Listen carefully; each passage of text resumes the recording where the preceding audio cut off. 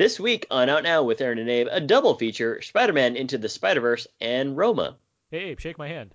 Okay. I promise, I just washed it. That's why it's wet.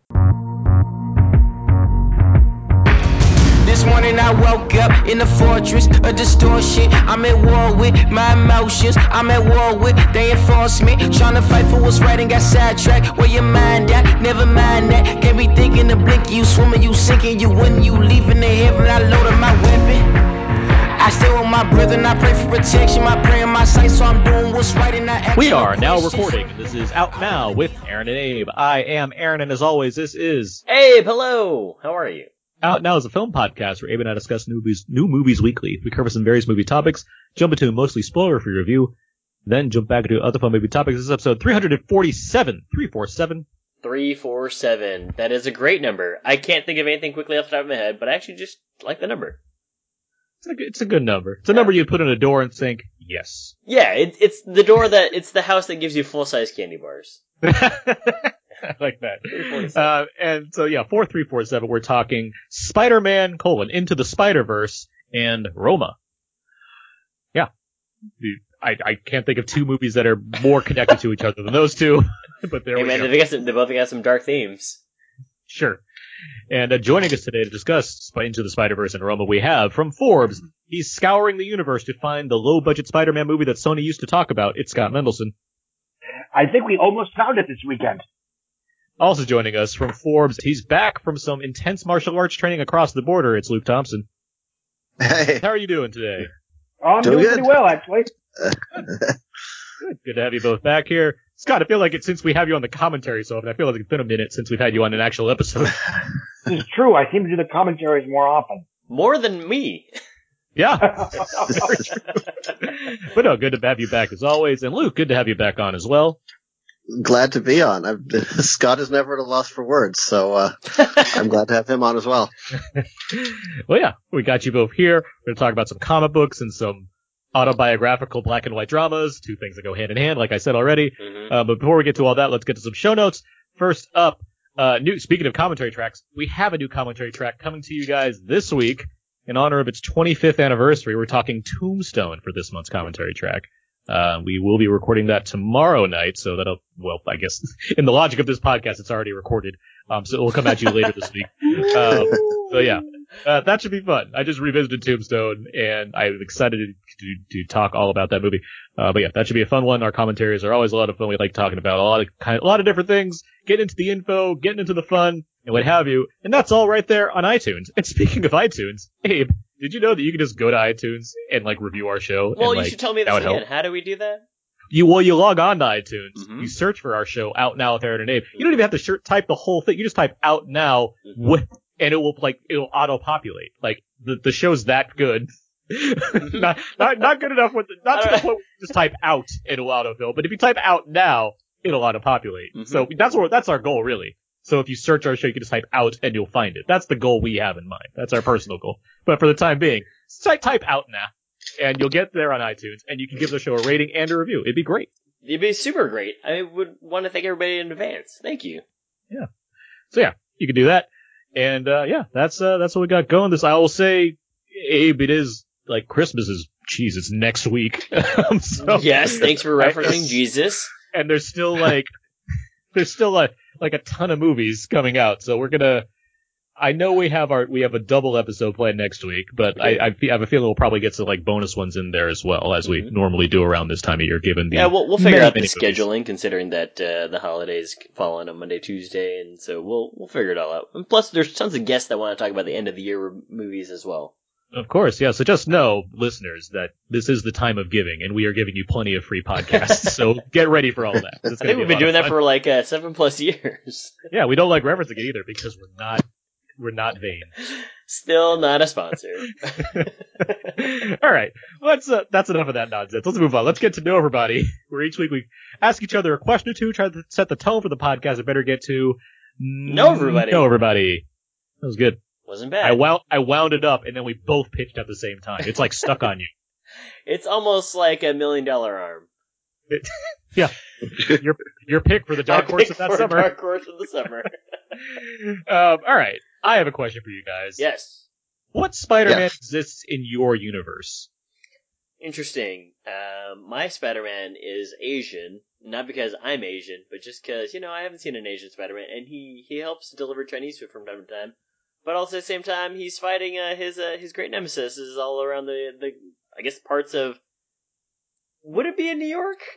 I guess it has to be in New York, so it'd be in New York. There you go, Asian Spider-Man. His name is Jim Lee, just as a callback. That's fine.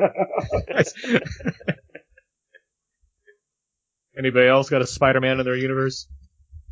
Interesting. So we're just sort of creating one that would be in our world. I think I would go for the obvious and have like the webs come out the rear end, which nobody ever else does, but that's what spiders actually do. So Are you a Venture Brothers fan by chance?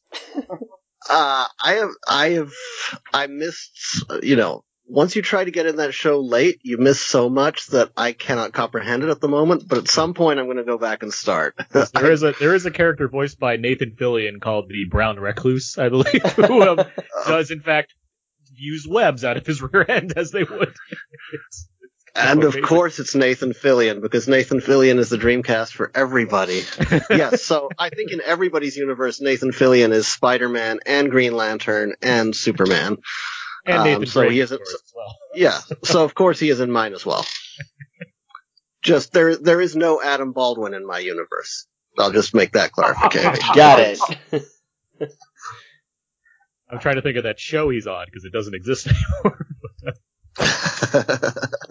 God, well, you never have to think about it again then. Oh, there you go. Honestly, when I think of the Spider-Man character, the one that comes to mind is actually what do you do with the young Spider-Man? It's the Peter Parker of the Ultimate Universe. All right. Yeah. And anyone older than that, probably Maguire. All right. I like it. Boring answer, but No, fair. Answer is answer. Fair enough. Yeah. Got a question for you guys. Yep. If you guys have to name a dog in a movie, what do you give the name of? That was a weird question for me. What would you name your dog? Yeah, what do you? That's a Yeah, great question. Boris is he's there all the time, and they say his name, he takes a dump everywhere. But Boris, I was like, it must be definitely Alfonso Cuarón's dog from back in the day. It's certainly fed a lot, that's for sure. I don't think that's a problem for him. I think it depends which character's dog it is. If it's like a Legally Blonde type character, I would call the dog like Delilah. But if it's like a hitman, it's got to be Zeus. Zeus, I like it. I'm just to provide some context for this. I'm currently playing Red Dead Redemption 2, and you have your own horse in the game, and I've chosen to name the horse Bruce after the shark in Jaws. Mainly because it was one of those situations where I'm like, what do I name my horse? And I just look around my room to see what makes sense. And then I saw the Jaws poster. I'm like, oh, Bruce, that's a good name. So I'm going to go with Bruce. That's a good name. I think so. Kudos for not going with Horsey McHorseface, because I'm sure a million people have. I missed that in Legend of Zelda when you would choose your name and then it would autofill whenever the text requires Zelda to say your name, and it just feel like whatever stupid thing you chose as an 8-year-old playing Legend of Zelda. Anyway, Scott likes cats, so he doesn't like this question at all. So that's where we're at. Well, I like cats too. I got one right here by my feet, in fact. There you go. But she's being very quiet. Yeah, but you don't go out of your way to point it out every single chance you can like Scott does. It's more of a running joke. Well, with all that said, that's how you play. No, everybody. That was good. That was a good second one. There you go. Yeah, use take 2. Let's move on. Let's get down to quickies. Tim.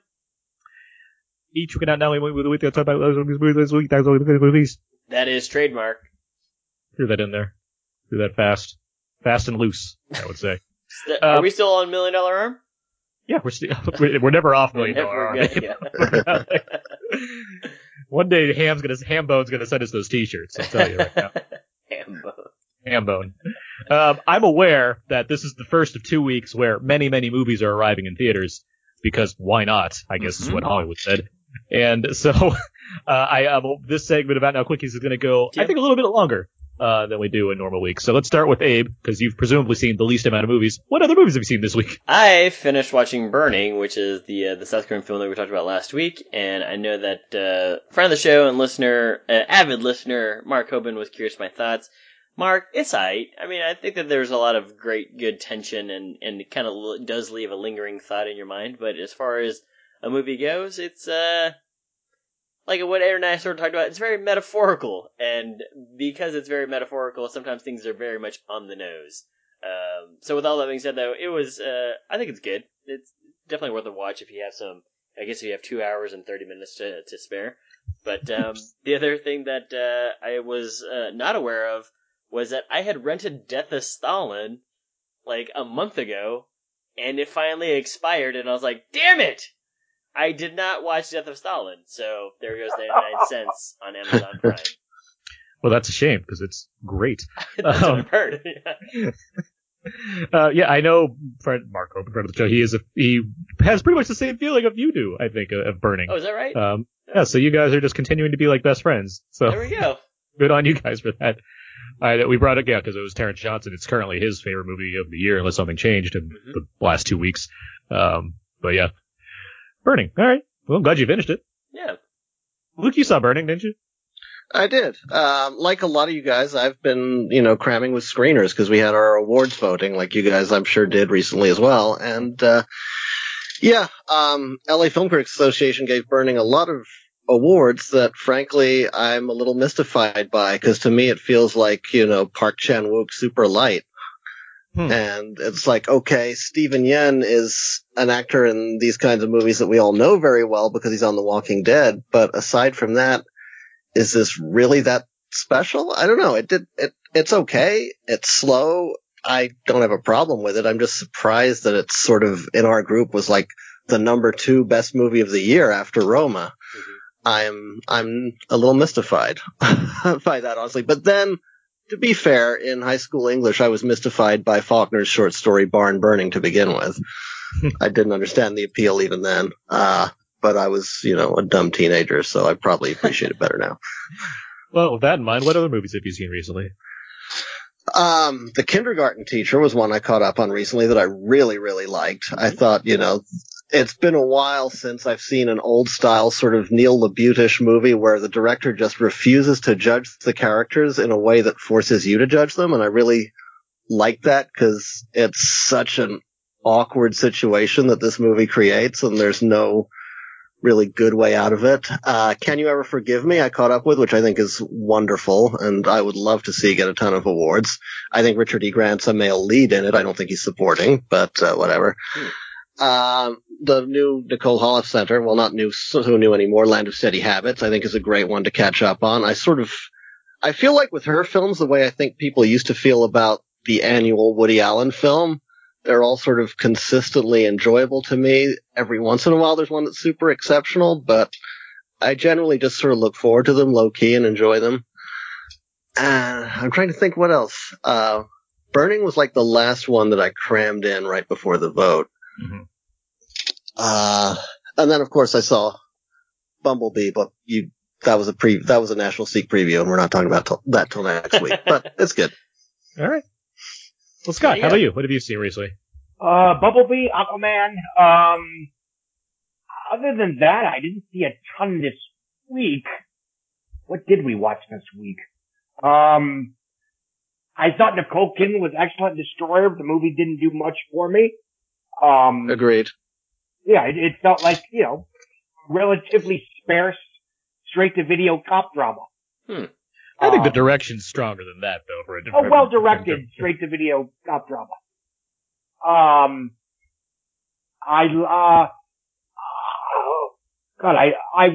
saw it a while ago, but I really like The Kindergarten Teacher as well. Mm-hmm.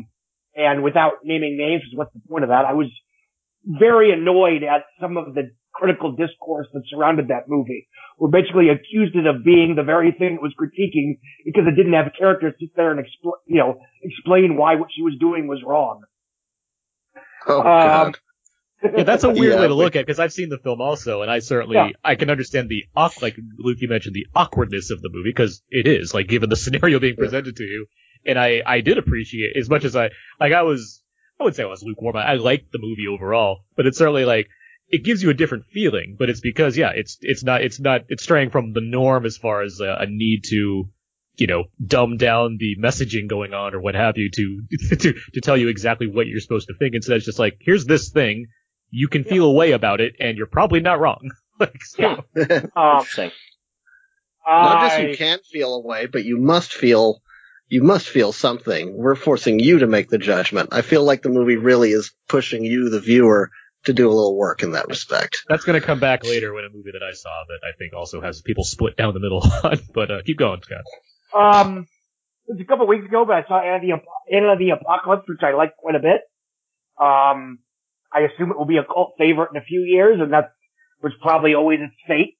I mean, it wasn't terribly well marketed. They wouldn't even give me a screener. It's like, I'm trying to help you here. I mean, I don't mind driving down to ArcLight, but I don't want to. But no, it's a delightful little zombie Christmas musical. There's a little bit of, the Buffy What's More with Feeling episode. There's a bit of High School Musical, and there's a bit of, it's a genuine zombie movie. It's not going to set the world on fire, but the songs are catchy as hell, and I liked it quite a bit. If it's not going to set the world on fire, then we got a zombie problem worried about. We're just going to debate whether it's a Christmas movie for 20 more years. What was that? Oh, yeah. We're going to. Are you sure it was a Christmas movie? I could have sworn this was settled like 15 years ago, by the way. Yeah, but the Twitter wasn't as big of a thing back then, Scott, so everyone has an opinion now. It sort of like roared back a couple years ago. It's like, didn't we already settle this? And if not, who cares? Anyway. The big sites to get those clicks. I actually almost did a post about it for tomorrow, but I just couldn't do it.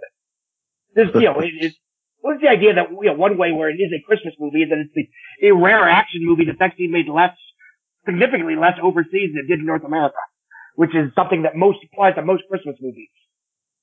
But I couldn't, it's a tweet that I can't build an entire article out of. Well, and the main thing to keep in mind in all of this too is, movies can only be one thing ever. I think that's how things work, I believe. Yeah. Exactly. Yeah. There's no such thing as action comedies. That's for damn sure. No. So no, that's basically, it was a slow week for me. All right. I mean, it sounds like a lot of movies though. I've seen that's a slow week for Scott. Got it. I've seen a few things that I want to make mention to. One, which I know, Scott, you saw, Mortal Engines, which also came out this week. Yes. Yeah. This is the movie we talked about a year ago, as far as trailers go. Much like Spider-Man Spider-Verse, actually. As far as, I want to see what that looks like. And now it's a year later, and I know what that looks like. And it looks great. Like, the movie on a visual level, I love the idea of a movie that just says, what if this, but bigger? Mm-hmm. And it does deliver on that. Like, it is a big movie as far as seeing giant cities on wheels, traveling the globe and, like, getting in what have you. And it's a big old adventure movie. And it's just a shame that the story is just kind of okay. Like, I wish there was more that felt unique about it, which might also come down to the director, is it Christian Rivers? Who, it's his debut film. He's worked with Peter Jackson since Brain Dead. Like, this is his, first chance to shine. And it just kind of, like, it doesn't have enough, like, cinematic personality, I think, to make it either weirder or more kind of memorable beyond the giant visuals. But in terms of scope, like, Weta Digital, once again, does amazing stuff here. The cast is fine. Like, yeah, it's just kind of like, it's an okay, good enough movie to want to see on a big screen, just nothing all that special given everything around it. Okay. Yeah, I agree. I enjoyed it. It reminded me, intentionally, I'm sure, of the first Star Wars film. Mm-hmm. Obviously, it's not quite as good, but, and yeah, it's a good movie that's surrounded by bigger and better movies, and that's a shame. Yeah. That said, it does end, like, the story it's telling, which, like, obviously, like Star Wars. There's room for more if they wanted to, but, like, you're not left. It doesn't end like Aragon, where John Malkovich finally gets up from his chair. Aragon. You should do a commentary for that one of these days. So yeah, since this is like the last time anyone's going to talk about Mortal Engines, I just figured, why not talk about how it's pretty okay? Looks great, story not good. Got it. Yeah, I will mention this one, which I'm not sure if we'll do a bigger episode on, but If Beale Street Could Talk finally came out this week in limited release. Yeah, I am a big fan of it. I watched it a second time this week. I think it's terrific. It's wonderfully shot. I cannot stop listening to the score. It is wonderful. Mm-hmm. There are a lot of things to praise about it, but again, I think if we have a chance to talk about it in like more depth, I'd be happy to welcome that conversation. So I'll just say it's very good. If you can find it, go see it. It's on 4 screens this weekend. Did pretty good for 4 screens, right, Scott? It did 55 and change. Yeah. And I forgot. I actually watched that 2 weeks ago. And I loved it. I mean, it's everything and more. Oh, nice. I also saw it, but it didn't do really much for me at all. So. Yeah. I feel like kind of a lone naysayer on it. I get why it does things for other people, but I just didn't really get into it. Fair enough. Couple other things. I saw Ben is back a while ago, but it came out last week and I forgot to mention it. Ben is back, with Julia Roberts and Lucas Hedges, directed by Peter Hedges. Some relation. No relation. It is my preferred young drug child movie? prodigy. It's my preferred young child prodigy actor's addiction drama compared to Beautiful Boy. I'll say my own jokes, Abe. You can do that. Okay. I'm just trying to fill it in there. I like this movie quite a bit. I can see where some criticism comes as far as where the plot goes based off where it starts, but it affected me. I was surprised how much it got to me as far as the story it was telling. So yeah, I was a fan of that one. And Vox Lux also came out like last week in limited release, expanded this week. This seems to have polarized people. Natalie now, Portman. I'm not necessarily surprised by that, but I'm on the side that really liked it. I thought this movie's kind of terrific, in a lot of ways. I know, Scott, you weren't a fan, if I'm not mistaken. Shockingly. Right? And I went into it, completely expecting to buy what it was selling. Very well acted. For me, it's one of those movies that I like what it's about a lot more than how it's about it. Mm-hmm. In my just saw it once opinion, it uses a lot of topical content for seasoning that isn't really about any of that stuff. I mean, I agree, but I think that's it's purposeful. Yeah. I would say I don't think it's trying to offer any insight into what it's using as its topicality. It is just a focused character drama that happens to have this larger than life figure on top of it. Like I appreciated what it was doing. I was into the movie. I liked Brady Corbett's direction of it because it never stops as far as like him doing something weird with the camera or in the style or in the writing or in the performance. There's always like something just kind of outlandish or outrageous going on throughout the movie. And I was just really into it the whole time. And I think the song, like Natalie Portman and Raffi Cassidy, they play younger and older versions of themselves. And then Raffi Cassidy plays Natalie Portman's daughter in the second half, which is like, well, that's fun. But it's like she plays like a pop singer, and it's like, I didn't know what this was going into it beyond like, there's these people in it. It involves, I guess, a pop star, and we'll see where that goes. And yeah, there's some dark stuff in this movie, that's for sure. But I guess I'm just curious to know where, because I know there's some people that are just like way against it, like they really hate this movie, yet can't seem to articulate exactly why. So I'm more curious as to what that is that really throws them away from it. I have some guesses, I guess, based off some of like what you mentioned, Scott, the topics that are covered in the film, because there's, I guess, one way to look at it that's not favorable per se, but I don't know. I really dug what it was doing. I was into the vibe of Vox Lux quite a bit. So. No, and long film? It's under 2 hours, I think, or it's like it's just on the nose. Yeah, no, it's about 110, give or take. Yeah, it's just under 2. Yeah, that's what I thought. I like the first half more than the second half. Okay. Even though she's terrific, I mean, it's fun to watch her, play in that sandbox. But, for whatever reason, it's one of those situations where, like, the plot synopsis that you read ahead of time, like, is slightly more interesting than what, for me at least, what the film ended up being. but again, it's interesting. I like what it's trying to do. The songs are great. I'm sure I'll be listening to the soundtrack for a while. It's a near miss for me, but I'm certainly not going to fault anyone that dug it more than I did.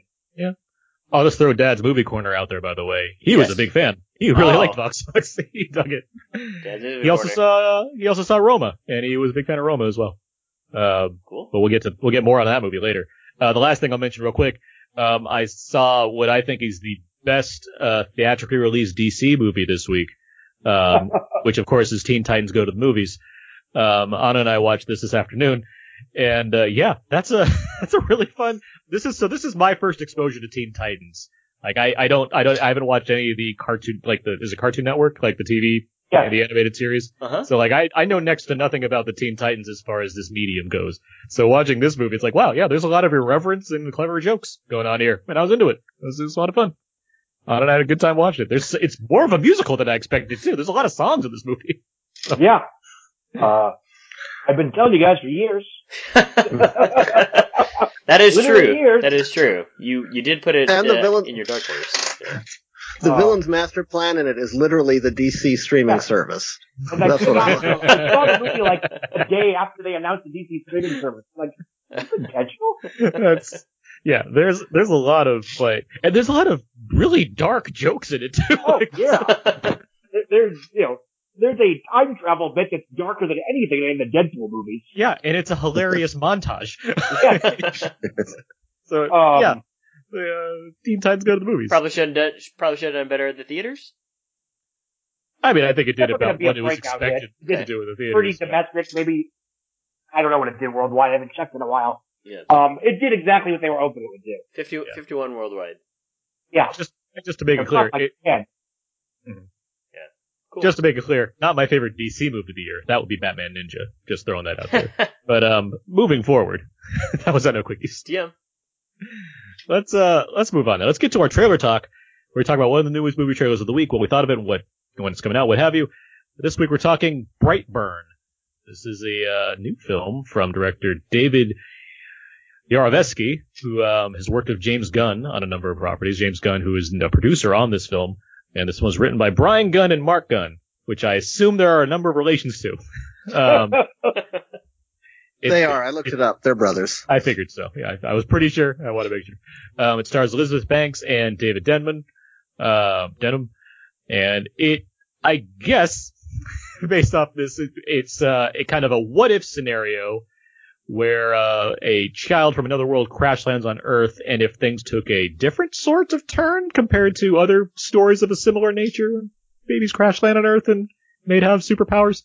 With that in mind, Luke, what'd you think of the trailer for Brightburn? It made me think of the Shyamalan superhero movies, Split and Unbreakable, and of course the new one, Glass. Knowing Yarovesky, I mean, I've seen The Hive, which I think is the only other one he's directed, which is over-the-top, gory, like a James Gunn movie. So I'm sort of thinking that this is a very subdued trailer, and when we actually see the movie, it'll go crazy over the top. But I like the slow Shyamalan vibe of it so far. I kind of hope it does stick with that, but we'll see. Scott, how about you? Oh, I loved it. I thought it was a terrific, terrific trailer. Partially because we didn't know it was coming. I mean, I don't think there had been any word about what the movie was actually about prior to the trailer dropping last Saturday. By the time this aired 2 Saturdays ago. My only fear, and except this matters, is that, the premise is such a great, primal, and arguably obvious premise that my only concern is that it's going to eventually turn into, a stereotypical Blumhouse movie where the entire third act is like 3 characters stuck in a closet. But, again, we'll see. But it's such a, it's one of those obvious ideas that I'm kind of shocked that they've never done it before, at least in movies. I'm sure there are comic books that have played with this concept. I mean, I would argue that Chronicle sort of presents not exactly this scenario, but it certainly has.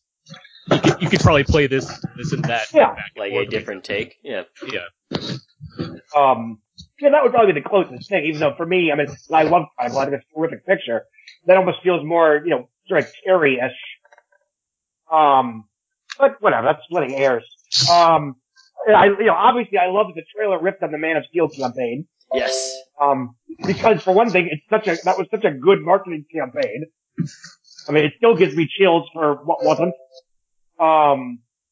And it looks terrific, and it does exactly what marketing is supposed to do. It makes me incredibly excited about a movie that I had very little knowledge of. Mm-hmm. And in this day and age when trailers are announced, weeks ahead of time, and you have countdowns, and, frankly, at a studio level, there aren't that many projects that sort of sneak under the radar, even up to the trailer stage. It was really nice to be surprised. All right. Abe, how about you? Big fan of the trailer as well. I like what Scott had mentioned there with the callback to Man of Steel type stuff with the lettering, and also the way that they had, I guess, had used some sort of flashes. But for the most part, what I really liked about it is I'm curious just how dark it can go. Because that last sequence there, pretty awesome. Just, awesome in a sense of, wow, this kid has all these developed powers, and he has the cape going, and he's killing people, or presumably killing people, and he's going after this woman in a meat locker freezer in a restaurant, and I was like, wow, I'm kind of blown away by this. But as far as, the tone of all of the gun productions have been, I'm pretty sure there's going to be some wry commentary as well, along with like some really dark humor. But yeah, I'm looking forward to it. I really was kind of super shocked by it, so much so that I had to retweet it. I will say, yeah. They worked the nerd media very well on this, because Sony leaked out that the Spider-Man trailer was going to go online that day, and it didn't. They showed it at the Comic-Con, and then it's yet to go online. And then they put Brightburn up instead, so everyone wrote about Brightburn. Yeah, but literally it came out right when we were expecting the Spider-Man one, and we were all ready to go and write up Spider-Man, and then this one comes. Boom. So they worked us a little bit, and it worked. I will say, I didn't watch this trailer until like a couple days later, so I was like, Scott got me all excited for some kind of like crazy turn this thing was going to take, and I watched this trailer, and it takes its turn. That said, there's no trailer that has a greater turn than Spies in Disguise that I've seen this year. Spies in Disguise. There is no world where you can watch Spies in Disguise and like not be impressed by where it goes based off where it starts. And like for sure. Like I can tell you this movie's gonna have a crazy turn, and you're not gonna know what to think. And there's nothing you can dream up that will like that won't equal what I just told you. Like it's such a like extreme version of what that would be. But yeah, this movie looks fine. I agree with Luke, actually. I really dig it. I do think there's like at least from this trailer, a Shyamalan vibe that I can get behind here. Will it deliver on that? I don't know. We'll see. I like that it serves as, it seems like it's a counter-programming type movie. It comes out like Memorial Day weekend, so it's like, all right, this is coming out also, so we'll see where that goes. Mm-hmm. But no, I tend to like Gunn's brand of things, even though he's only merely a producer compared to, I guess, his brothers as writers, and one of his, I guess, proteges, you would say. It's like a director. But, we'll see. There's a lot of good ingredients here. This premise is pretty cool. I like that he's already, like, the child's already, like, he develops, like, his own symbol, like, that's in the trailer. Yeah. And presented very ominously by having it repeat everywhere. Yeah. There's a lot to like here as far as like a horror setup goes, and I hope that further marketing is about as vague as this is as well, to kind of keep me amped for what this could turn into. So yeah, Brightburn opens in theaters May 24th, 2019. So we'll see. Yeah. Did anyone else here see The Hive, by the way? I'm curious if I'm the only one. No, I haven't. Not I want to look into that now. Yeah. Will now. It's a very sort of low budget zombie space, infection kind of movie. But it was Nerdist briefly was trying to produce movies, and it was Nerdist Presents The Hive. So okay, that's how I got in to see that one. Yeah, I'll look out for it if I can find it.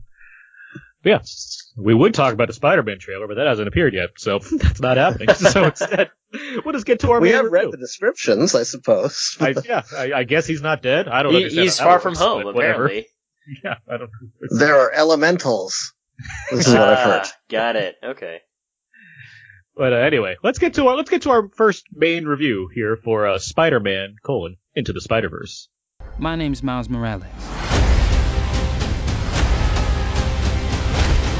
Hey, kid. You're like me. How?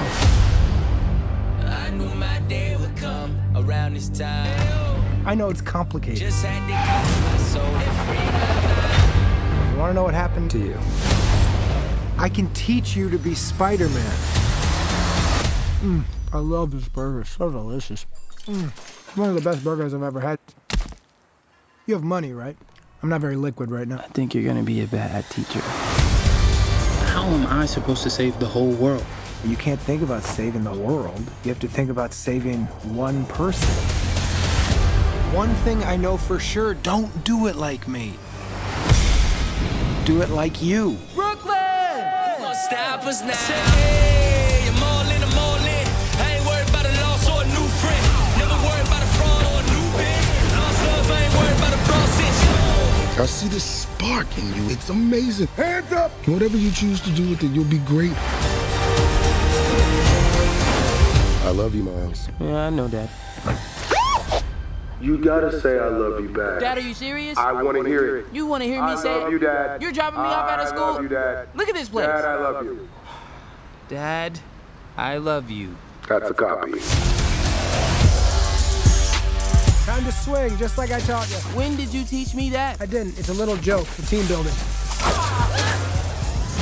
Hey, guys. Okay, who are you? I'm Gwen Stacy. Come on. How many more spider people are there? Save it for Comic-Con. What's Comic-Con? Let's go! That should have been some of the trailer for Spider-Man: Into the Spider-Verse. Sony has been threatening to make a full-fledged Spider-Verse for years, it would seem, and now they've finally delivered by way of an animated film bringing together a variety of spider people. Into the Spider-Verse focuses on Miles Morales, a Brooklyn kid who gets bit by a radioactive spider, and soon witnesses the end of the current Spider-Man.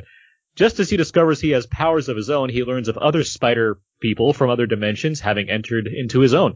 Now he must balance his newfound abilities, the arrival of superheroes from other dimensions, and his family life in an attempt to keep New York from imploding on itself. Scott, I know you've recently written a list that ranked all the Spider-Man films. Where did this film fall onto it, and why? Objectively speaking, it's probably the best Spider-Man movie ever made.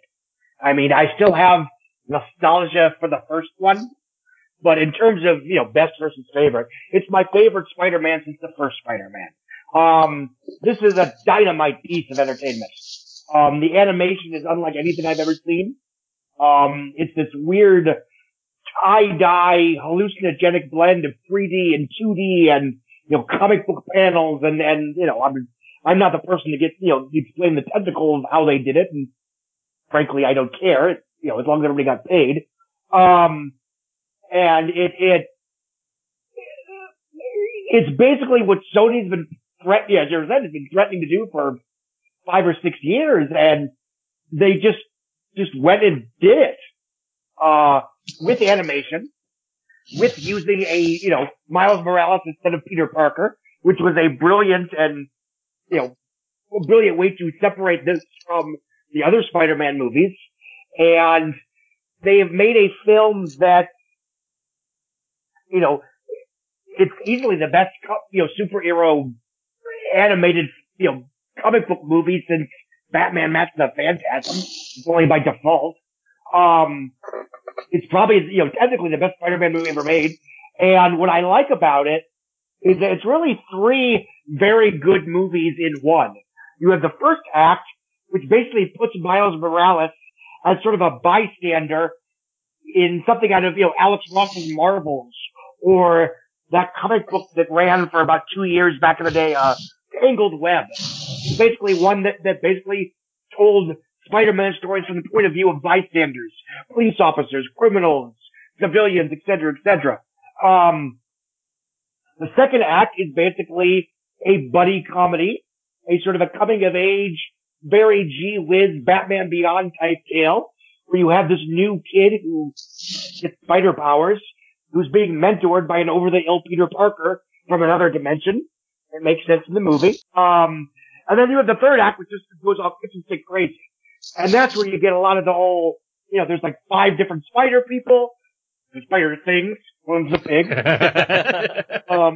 Thank you for that, clarification. Yeah, which also makes sense in the movie. And, I was shocked at how good it was. Because they almost made it look easy. And if every Spider-Man movie were this good, people wouldn't constantly be holding up Spider-Man as the franchise that sort of defines, oh God, Hollywood keeps making the same movie over and over again. And I've rambled for long enough. All right. Luke, with the limited knowledge I have of you, because I'm not an expert on Luke Thompson as of yet, I haven't written the book. I will say, I will say that I think you're one that appreciates the weird.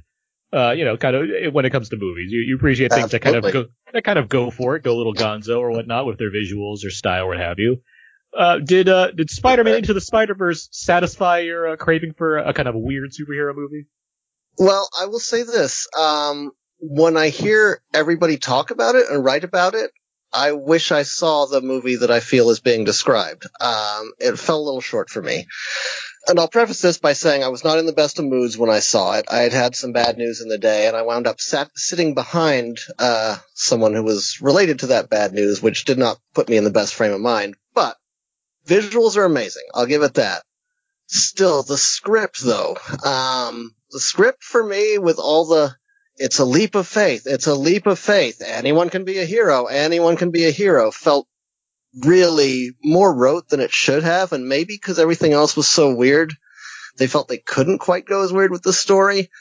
The Kingpin I thought was disappointing after seeing the great Kingpin on Daredevil, and the way he was caricatured, I was like, why is he the only human that's caricatured? Go with this. Make it weirder. Make other humans weirder if you're going to draw him that way. I would say that falls into all the villains specific. Like, all the villains have like a kind of extraness to them. I don't think we're characterizing Kingpin as so much as a person as we are as a Spider-Man Rogue Gallery member. Doc Ock, I think by virtue of what Doc Ock does as far as having the arms in it. But I mean, like, things like Scorpion and Green Goblin and what have you, I think they all fit a vibe. You had some monster ones, definitely. I didn't mean to interrupt you. No worries at all. I mean, I grew up 20 years ago with Aeon Flux and the Max, which I think are sort of these groundbreaking, almost perfect bits of superhero animation, if you can call them that. And I feel like Into the Spider-Verse is nearly catching up with stuff that the Max was doing 20 years ago. And granted, it's TV versus movies, but I wanted it to go a little further. It felt a bit like we want to do the Lego Spider-Man movie, but we don't have access to Lego. We do, however, have access to the people who did the Lego movie, so let's try to do our own version that doesn't actually have Lego in it. I'm not saying it's bad, and I wish the press screening had been in 3D, because I think experiencing the visuals that way will be quite a trip. Agreed. But I wish for a story that didn't have to hit those marks so much and nail the message. Be like, leap of faith, leap of faith, leap of faith. I wanted to say, we get it already. I get that it's a leap of faith. We know what Spider-Man is. You made this movie on the presumption that we know what Spider-Man is. I don't know. I don't want to say I'm a naysayer on this, because I enjoyed it, but I wish it were more. I wish it were more, and I wish there were more animated competition this year. Fair enough. Abe, where are you at with Spider-Man Into the Spider-Verse? Spider-Man Into the Spider-Verse, I remember watching Homecoming, and I was like, oh, this is a really good Peter Parker movie, and it's a really good Spider-Man movie, and then I watched this movie, and I was like, no, this is a really good Spider-Man movie. This is actually not just a really good Spider-Man movie, it's actually one of the best movies of the year. It's really, really well done in the capacity of the animation and art, sure. But I think as a storyline goes, and Luke, I get what you're saying too, because that part maybe tripped me up because, Miles Morales has been bitten by a radioactive spider. It's not as though he's just like a kid who witnessed Peter Parker fighting and then all of a sudden decide to don a mask type thing. But at the same time, it's weird that a story with so many interconnected storylines actually kind of works with this, because we've seen movies where we have timeline crossovers, and typically that works okay in some instances, and typically that means animation in drawings, right? Whereas in movies, it kind of gets a little bit clunky at times. And in this one, I thought that it worked out really, really well. There was actually some really nice moments of them kind of coming to realize that Miles Morales isn't ready, and also there's some really dark scenes in which people are dying, so there's a realness to it. And what I like about it all is that they didn't have to recap all of the Spider-Man, Peter Parker, Gwen Stacy, etc. Everyone knows the essential backstory of it. But what I liked about it is that Spider-Man, I guess maybe finally some people realize that Spider-Man is a sad character. And what I mean by that is that in every universe in which he or she exists, a Spider-Person exists, there is always a triggering event, just the same way that it happens with, I guess, Batman. But especially with Spider-Ham, the most dramatic of Spider characters. Yes, yeah. If you read the backstory on that guy, that's hilarious. I think he was like he's a spider bitten by a radioactive pig, right? So yeah, it's pretty great. But I thought that this movie, for everything that it was, and I was thinking that it was going to be lights and action and a lot of sound effects and whatever else, but the story was pretty amazing. I no pun intended. I think that there was actually some really cool, like what Scott had mentioned, there's 3 breakdowns of the movie, but even in that first breakdown, I was pretty shocked by how they didn't go through some normal twists and turns of, okay, cool, now let's train you on stuff. It's like, Peter Parker doesn't give a shit about this guy. He just, he's like, oh, great, I'm just gonna be here, and I guess I'm gonna just try and get out of here as fast as I can, because I know that you might be the Spider-Person in this universe, but you're just not ready, man, and so I can't rely on you. I'm just gonna do everything for me. And I thought that was great. There's no real sense of, like, camaraderie until much later when things have to come to a head, but I agree with Scott, too, that the animation, I was blown away by it. I think that there was like some really cool... I mean, Aaron and I just talked about this a couple weeks ago when there was a question asked of where movies can go or what they can do. And I mentioned anime specifically, but cartoon animations are also really, really good, too, because they can present everything that you can imagine in a much, much neater way than, a live-action movie can. Not to say that live-action movies are not great, but this can really go on some ways in which you never really thought of before. So I liked when they were actually just walking in the Brooklyn neighborhood as Spider-Man and Miles Morales, and the camera just goes 1960s Batman style. So there's really some clever stuff, and I'm not gonna lie, dude. There was a point in which Peter Parker, with just one eye being shown, blue-eyed Peter Parker, just asking Miles Morales to promise him something, and I was like, there's a lot of weird, like, emoting going on from this cartoon eye that I'm looking at right now. So, on the whole, blown away by it. I definitely want to see it again. You guys mentioned 3D. I was curious about maybe watching it in IMAX, but yeah, I think that this is actually one of the best movies of the year in terms of story and also in terms of how it quickly got from like A to B. I'm very happy that you're so enthusiastic about this movie, for one thing, because it's the kind of thing where I'm like, is Abe going to like this as much as I do? But, we seem to like a lot of the same things. I know. We do a podcast. I will say, I like this movie so much that I feel bad that Luke didn't like it as much as we did.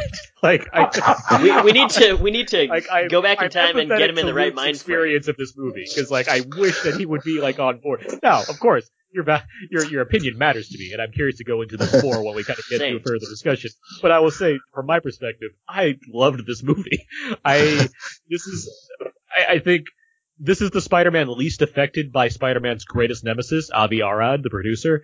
And that's a great thing to me. It doesn't feel compromised in any way where it needs to shove in things because Avi Arad wants to sell more toys. It just feels like a movie that's doing entirely its own thing, and it's very aware that it's doing its own thing. It knows that everybody knows the other Spider-Man movies, and it acknowledges that very quickly and keeps going and doesn't stop. And it has so much going on visually that I can't like imagine the kind of work that was needed to do this, but it came out so well. I read that it's like the most like crew ever from Sony Pictures Animation to make a movie, and that's not surprising given all the things that are taking place here. Just the like little dots on all the characters to make it look like it's comic book pages actually coming to life is so impressive to me.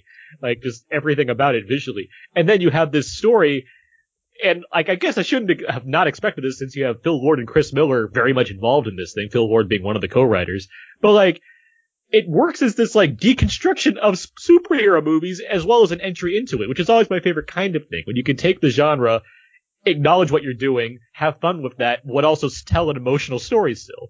And you're doing that all with not even Peter Parker, but Miles Morales. So now I'm sitting here thinking, I'm liking what I'm looking at. I'm digging into the emotions of this thing, and I'm seeing a Spider character that is, he's not someone that looks like Peter Parker. He's someone that looks like me. And that's so special.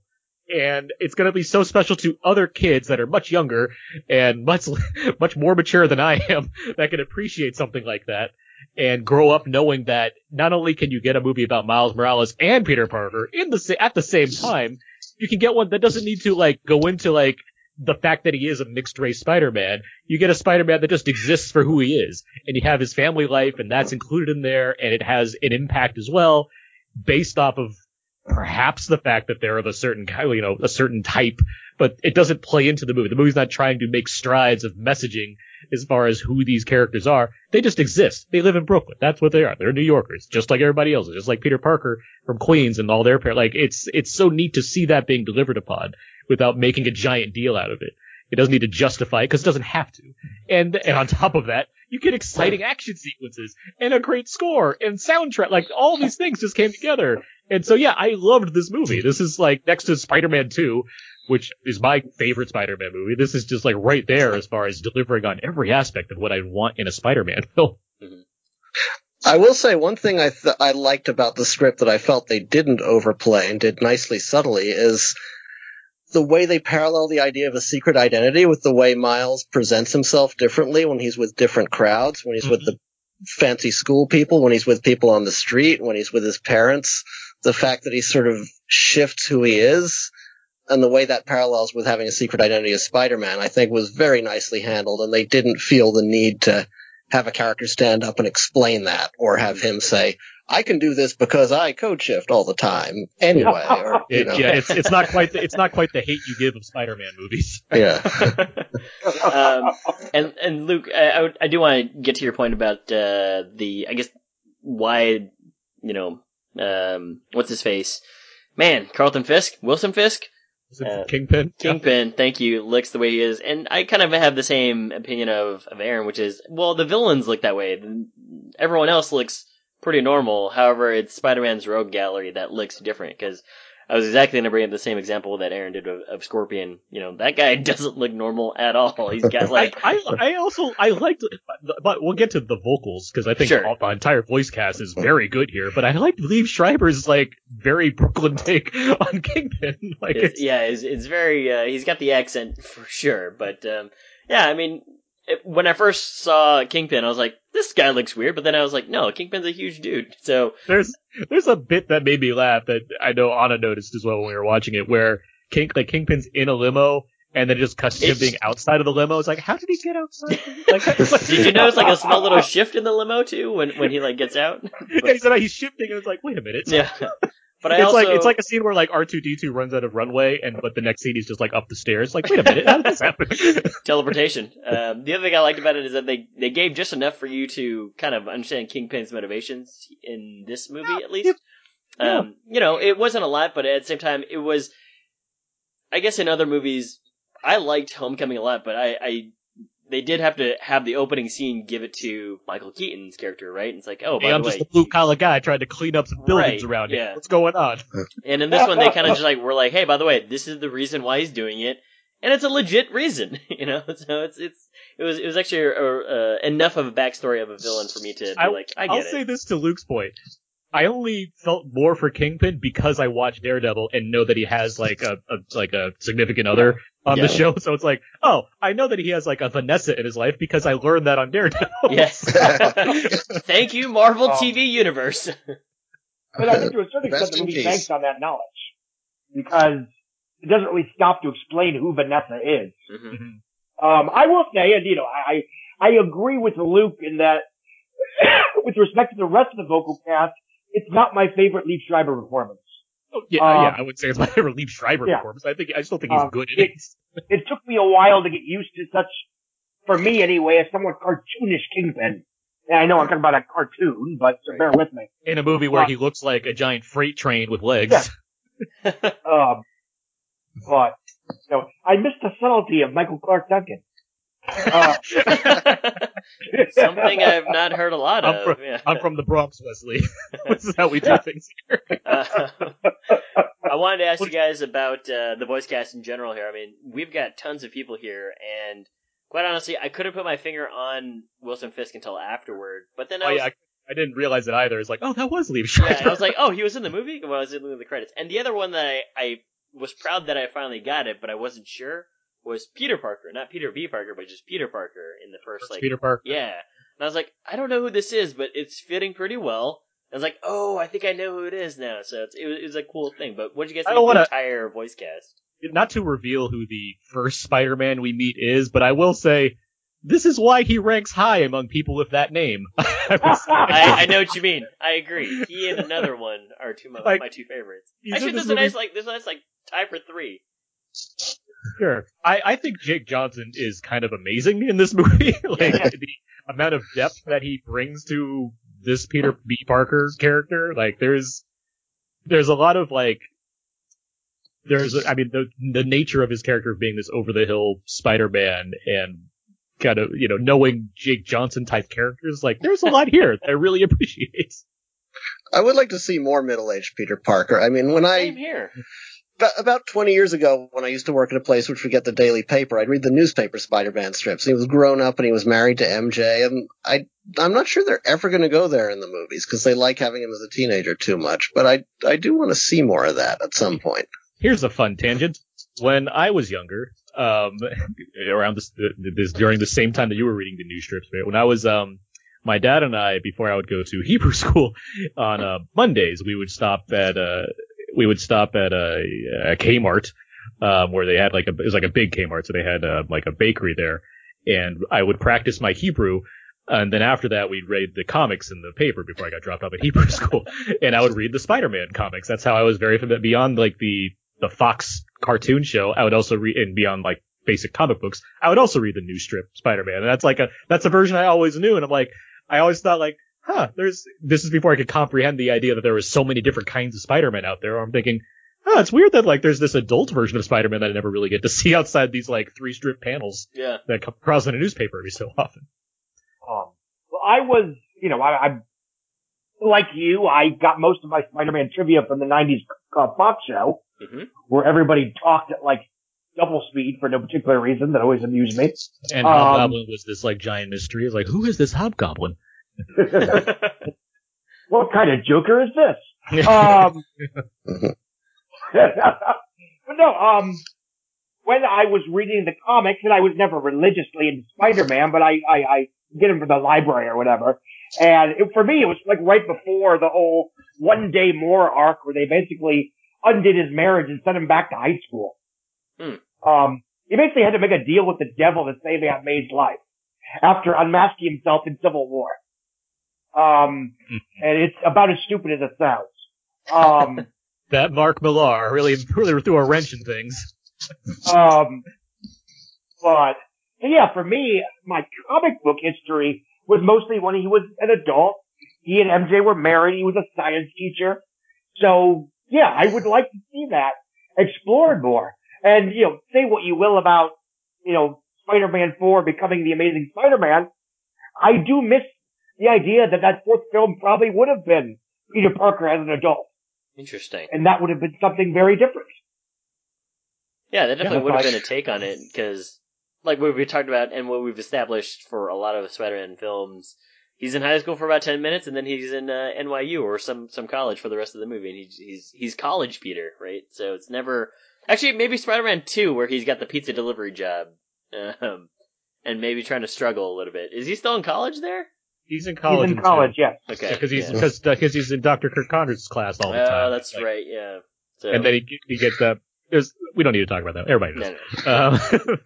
Do y'all remember the MTV Spider-Man? Yes, yeah, it was a 3D CG animation Spider-Man. Yeah, it was sort of the Spider-Verse of its day, not with the parallel dimensions, but in terms of going kind of crazy with the animation. I think Rob Zombie was the voice of the Lizard, and Electro. It was the first one where Electro was like a crazy blue-skinned character rather than the green and yellow lightning costume. You mean Jamie Foxx? Yeah. Who was Spider-Man? It's not Neil Patrick Harris. Yeah. Is Spider-Man. Really? Oh, all right. wow. Yeah. Okay. You know, I remember that show. Yeah, that was high school Peter still, right? Wasn't that the? Yeah, it was a direct sequel to the Randy he had film. a job in it, and that the job was where all it was. Maybe not at Oscorp, but someplace like that. And then he had a romance with one of his coworkers, and I don't know. It's been a while, but quick question for you, Aaron. In the Spider-Man PS4 game, is he college Peter? No, he's an adult Spider-Man in the PS4 game. Like he's a Spider-Man that's been doing it for like nearly a decade, and there's been ups and downs in his relationship with Mary Jane. Yeah, he's a seasoned Spider-Man. Got it. It's a good story. Anyway, we should talk more about this movie. No, for sure. And I just quickly want to shout out Spider-Man Noir and Spider-Ham. Everyone's doing a great voice here. Nick but Cage doing like Cagney is hilarious. and just like it fits so well for that Spider-Man Noir. And then John Mulaney also just regular old voice John Mulaney doing Spider-Ham is terrific. But yeah, there's a lot of fun I think they're having with the different Spider people from the different universes. Yeah. But as far as in addition to them, you have this great cast as his family. I mean, I think Shamik Moore makes a great Miles Morales. I think he's terrific here. But you have Mahershala Ali and Brian Tyree Henry. Like, they're just like, guys, let's just bring these in here and see what these like terrific actors can do. And they nail it. They knock it out of the park for me. I think Brian Tyree Henry as his dad is so wonderful in like these like little moments that he has where he's just trying to connect to his son. And then you have Mahershala Ali, who's like in this conflicted zone, given things that pertain to his character as Aaron Davis. It took me a second to figure out the voice acting on Uncle Aaron as well, because I thought maybe they were going to have Donald Glover do it, just because Homecoming, but I was like, it'd be too meta. Yeah, it'd be too meta. That's their meta limit, apparently. Bringing back Donald Glover. But yeah, no, great voice acting from those two actors as well. But and Lily Tomlin's great as Aunt May. Yeah, kick-ass Aunt May. Yeah, I'd watch that spinoff. Yeah, same here. And what's it might happen now? They're saying it might. Lauren Velez, who's I know best from like Dexter. She's is that who that is? Okay. Yeah, and New York Undercover way back in the day. Haley Stanfield as Gwen Stacy, Spider-Woman. That was not bad. But I want to ask you guys about the animation here. Were you guys, I guess, blown away as Scott and I were by the type of animation that they would pursue in this type of animation? I mean, you guys have seen DC movies before, and you guys have seen Animatrix, and you guys have seen tons of other stuff before. But is this something that was surprising in any way?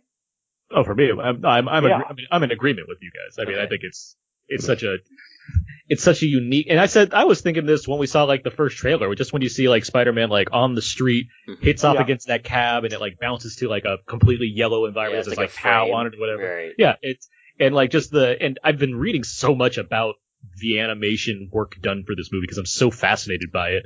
And it's like was it all animation or no rotoscope, right? There's no rotoscope. Okay. There's just a lot of different techniques they use to make this happen. And one of the best things I read from, I think, Lord and Miller, they were talking about how like they read a lot of movie art books, and they always wish they could see a movie that looked like that art as opposed to like the finished product. And it's like that's what they basically set out to deliver. Nice. And that's what this does look like. This looks like if you got an art book and you saw like all of that actually come to life, like what it looked like in those early stages, but it's done in a way that feels so fresh. And I get, Luke, I can understand what you're saying. Yes, there's what's that, liquid television period back within the old TV days where it's like, yeah, there's a lot of unique voices coming out there that are throwing different kinds of animation that you're not used to seeing. And I would have loved to have seen that be embraced more than coming up to now. But if I'm getting it now in some version, I'm happy with that because I was so satisfied by what this movie delivered.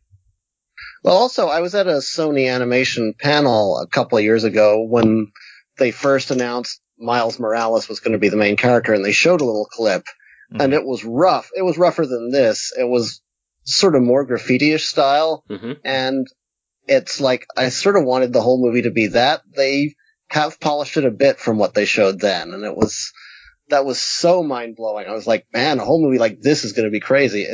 The whole movie's not like that. That's, that was sort of like the climactic sequence with the alternate realities. That was kind of like what I saw then, but then the movie calms down, and maybe you couldn't take a whole movie like that. I don't know. Yeah, but, I think it comes down to preparing an audience for something like that. And given that this is that's a fair point, and I am going to give this movie another shot. I don't hate it. I just don't adore it the way other people do. I think it's solid, and I like a lot of the things it's doing. So I'm going to certainly give it another chance when it comes on 4K or whatever. Mm-hmm. Well, there's no shame in a 3-star review. Yeah. Which is that's about what I'd call it.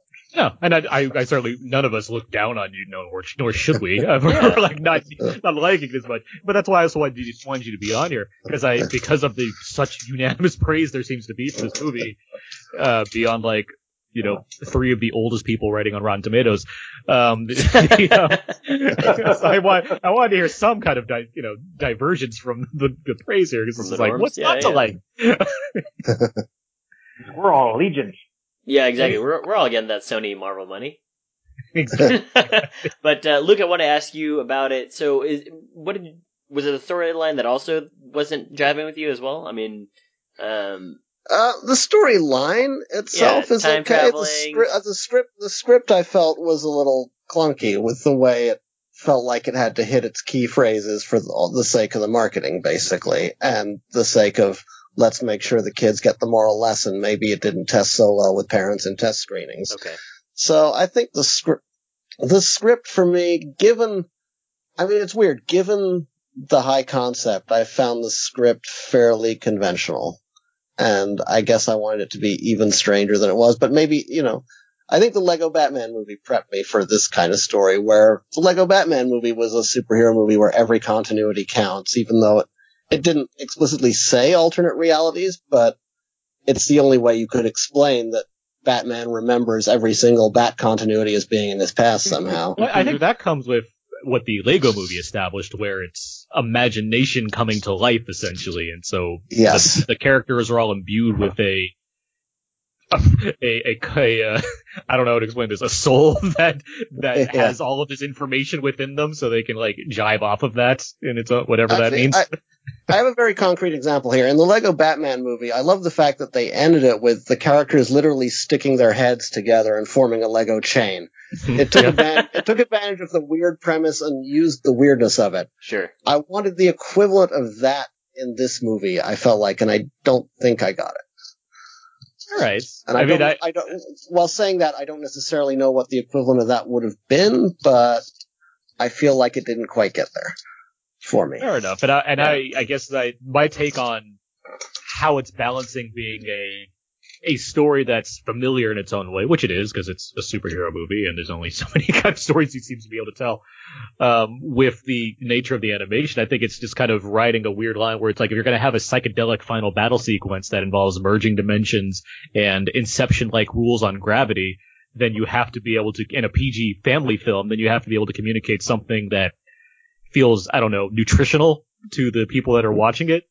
That said, like I mentioned earlier, I do think there's enough coming in from a character standpoint that does help it stand out more, beyond just beyond the skeleton of the story being something that you can put a lot of superhero movies to, as far as person finds powers, gains the responsibility, learns, what have you, defeats villain, saves day. There's a lot on top of that comes from who these characters are, what their relationships are to one another, how their history informs where they're going and what they want to be, what they're choosing to do. I think all that makes it a well-rounded film as far as getting that story across and not making it feel flavorless. I wouldn't call it flavorless for sure. Yeah. It's just it needs I don't know. It needs.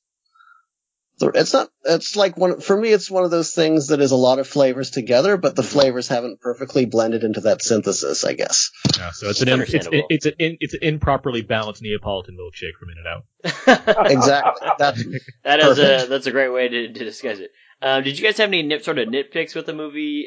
Even though we're all praising it fairly high, and Luke is probably the most lukewarm on it, but were there any sort of things where you're like, maybe this is a little much? I thought the third act battle scene went on a little longer than necessary. That might be better on a second viewing. As I said, I wasn't big on Liev Schreiber's Kingpin, but that is a nitpick. Other than that, I like what I saw. Yeah. And I think to a certain extent, because the animation was so radical, they kind of had to give you a simpler story. Conversely with like the Lego Batman movie, we, general audiences, kids are already used to that kind of animation. So there's no, learning curve for there, because we've already been exposed to that through the Lego movie and through the countless direct-to-DVD Lego-type adventure stories. So I think to a certain extent, that franchise had even more of a license to go off the reservation. I mean, to your point about, telling a simpler story based off what's going on visually, I mean, I think Avatar gets away with that same thing. It has to have this massive worldwide appeal in order to get away with, it's experimental visuals that camera was going for at the time. And it's like, yeah, it's trading in maybe a more interesting story, which I guess will be explored in the 4 sequels, for the sake of like forget. I can't wait. I'm a big fan of Avatar. Whatever. As far as nitpicks go, I don't know. I at one point I want to say like not enough Spider-Ham and Spider-Man Noir and what's her name, Penny Parker. But at the same time, it's like, well, I think you got just enough of them, because it would just overwhelm the story if you have too much of Spider-Man Noir not comprehending colors properly and Spider-Ham like making random jokes. Yeah. So it's. I like his line, keep this hammer, it'll fit in your pocket. Yeah. I think my nitpick was it sometimes had a frenetic pace that I thought was, on a selfish level, not letting me see enough of what was going on. I'm just like, dude, I really want to see like how you guys animated his Nikes and his Air Jordan 1s, or like I really want to see like the way that you guys are showing this glass breaking from this window or whatever the case is. So the frenetic pace, maybe again on second viewing I'll catch more of it for sure. But that was one of the nitpicks that I had, especially like early in the beginning, like right in the first, I guess, title credits of the movie as well. I will note, because Scott, you mentioned this, I think Stan Lee does have like one of his best, if not his best, and most perfect cameo he could possibly have for this movie. Yeah, because it's like especially when Anna and I, when Scott you were there and Luke you were there presumably too, when we all saw it, it was like what, the week of Stan Lee's passing, right? So it's like the way he's incorporated into this movie, it's like, well, that's both very depressing but also pretty perfect as far as these cameos go. No, it's such a, and again, unintentionally, it reminded me of Desmond Llewellyn's sign-off in The World Is Not Enough. That was, at the time, it was just him, retiring from the role. And of course, he, died in a car accident a month later. So it turned out to be something of a very real swan song. And stuff, but this is, he died of quote-unquote natural causes. The context behind that sequence, what it means to the movie, what it means, he had to know. He had to know that, this was pretty close to the end. And it really is an incredibly bittersweet summation of ideally its legacy and the idea that, passing the torch. You go take the toys that I've given you and, do better than me. And I found it very moving. There you go. Just to wrap up, I think, our thoughts on Spider-Man Into the Spider-Verse and just these movies in general. And we'll talk even with this about Aquaman next week, but I do think it's, I feel very happy to be in a place where like Black Panther can open this year as far as these giant tentpoles go, and now we're at the end where you have Spider-Man to the Spider-Verse and Aquaman for that matter, and just seeing how much different kind of stuff there is on display as far as who's involved in making these movies and what we're getting right now. I think there's a lot of positivity that comes from that, and I look forward to whatever else comes in the future given the success of these movies. You can literally do a top 10 list this year that is nothing but superhero movies if you count Once Upon a Deadpool as different from Deadpool 2. Otherwise, it's 9. And in a sense that they're fairly unique of one another. Like, they don't none of them really run together too well, which I think is impressive. And, most of them were some degrees of good. Yeah. Yep. I mean, I think the first half of Venom is a chore, but there are plenty of people that, that third act is certainly something. $700 million worth of them. Yeah. And I believe that, the next phase of evolution for the comic book superhero movie is going to be A, embracing the weird, and B, embracing the idea that different people can be the hero, both in front of and behind the camera. To use the obvious examples, Captain Marvel, Black Panther, Miles Morales, Jason Momoa as Aquaman. The idea that, it's after Endgame, sort of brings this interconnected universe phase to a close. We're going to see more standalone pictures, which you've already started to see, even in DC. And we're going to see the event nature of these films are going to be about people that aren't used to seeing themselves on screen in that capacity, getting to relish the experience that I've had since I was, a toddler. Or Luke, you might be old enough to, I don't know, were you old enough to see Superman in the theater? Absolutely. It was as big as Star Wars back in the day. I mean, Empire and Superman 2 the same year was like, they were equal. People don't remember that looking back, but that was huge. Not as big as Grease. Well, it was the word. Yes. I mean, in a skewed way, I mean, I can think of no better way to celebrate the 40th anniversary of Superman the movie than this picture, which is A, terrific, and B, very much a passing of the torch. Well, with all that said, I think we've talked plenty about Spider-Man Into the Spider-Verse and how much the many things there are to praise about it, as far as what it gets right. And even, some things that, for some might not work as well, but regardless, when should people go and see this movie? Tomorrow. Yeah, immediately. Well, I would see Widows first, because that won't be a theater very long. Also has Brian Tyree Henry. Yes. But no, it's terrific. See it on the biggest screen you can do, and honestly, I mean, I agree with Luke. I wish we had seen it in 3D. Which is not something I say all that often. Yeah. But preferably be one with great sound as well, because like what Aaron had mentioned, great soundtrack and great score. Oh, I've been bumping that soundtrack too. But Anna and I have been listening to like Sunflower all weekend.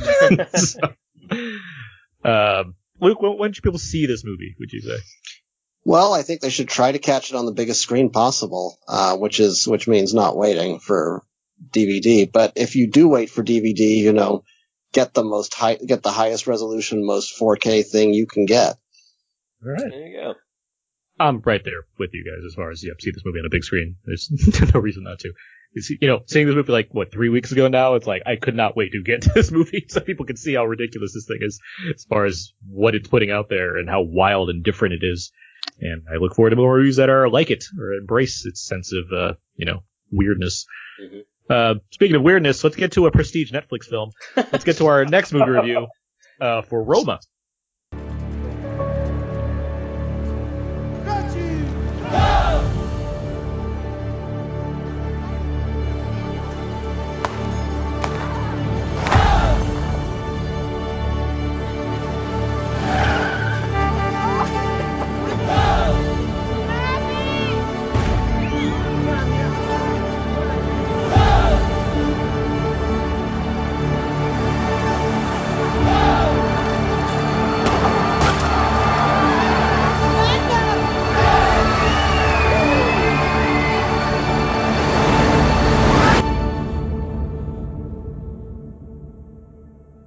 All right, that should have been some of the trailer for Roma. Following his choice to literally take audiences out of the world with Gravity, Alfonso Cuarón is back with his most personal tale, a story chronicling the year in the life of an upper-middle-class family in Mexico City during the 70s.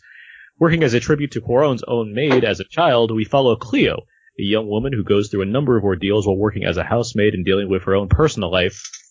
Luke, where are you at with Alfonso Cuarón? And what'd you think of this movie? I am generally in a good place with Alfonso Cuarón. I think this is probably the best movie I've seen all year. And I think I think there's a danger in the public perception that people are going to think, oh, of course the critics like the artsy black and white film that's not in English, blah, blah, blah.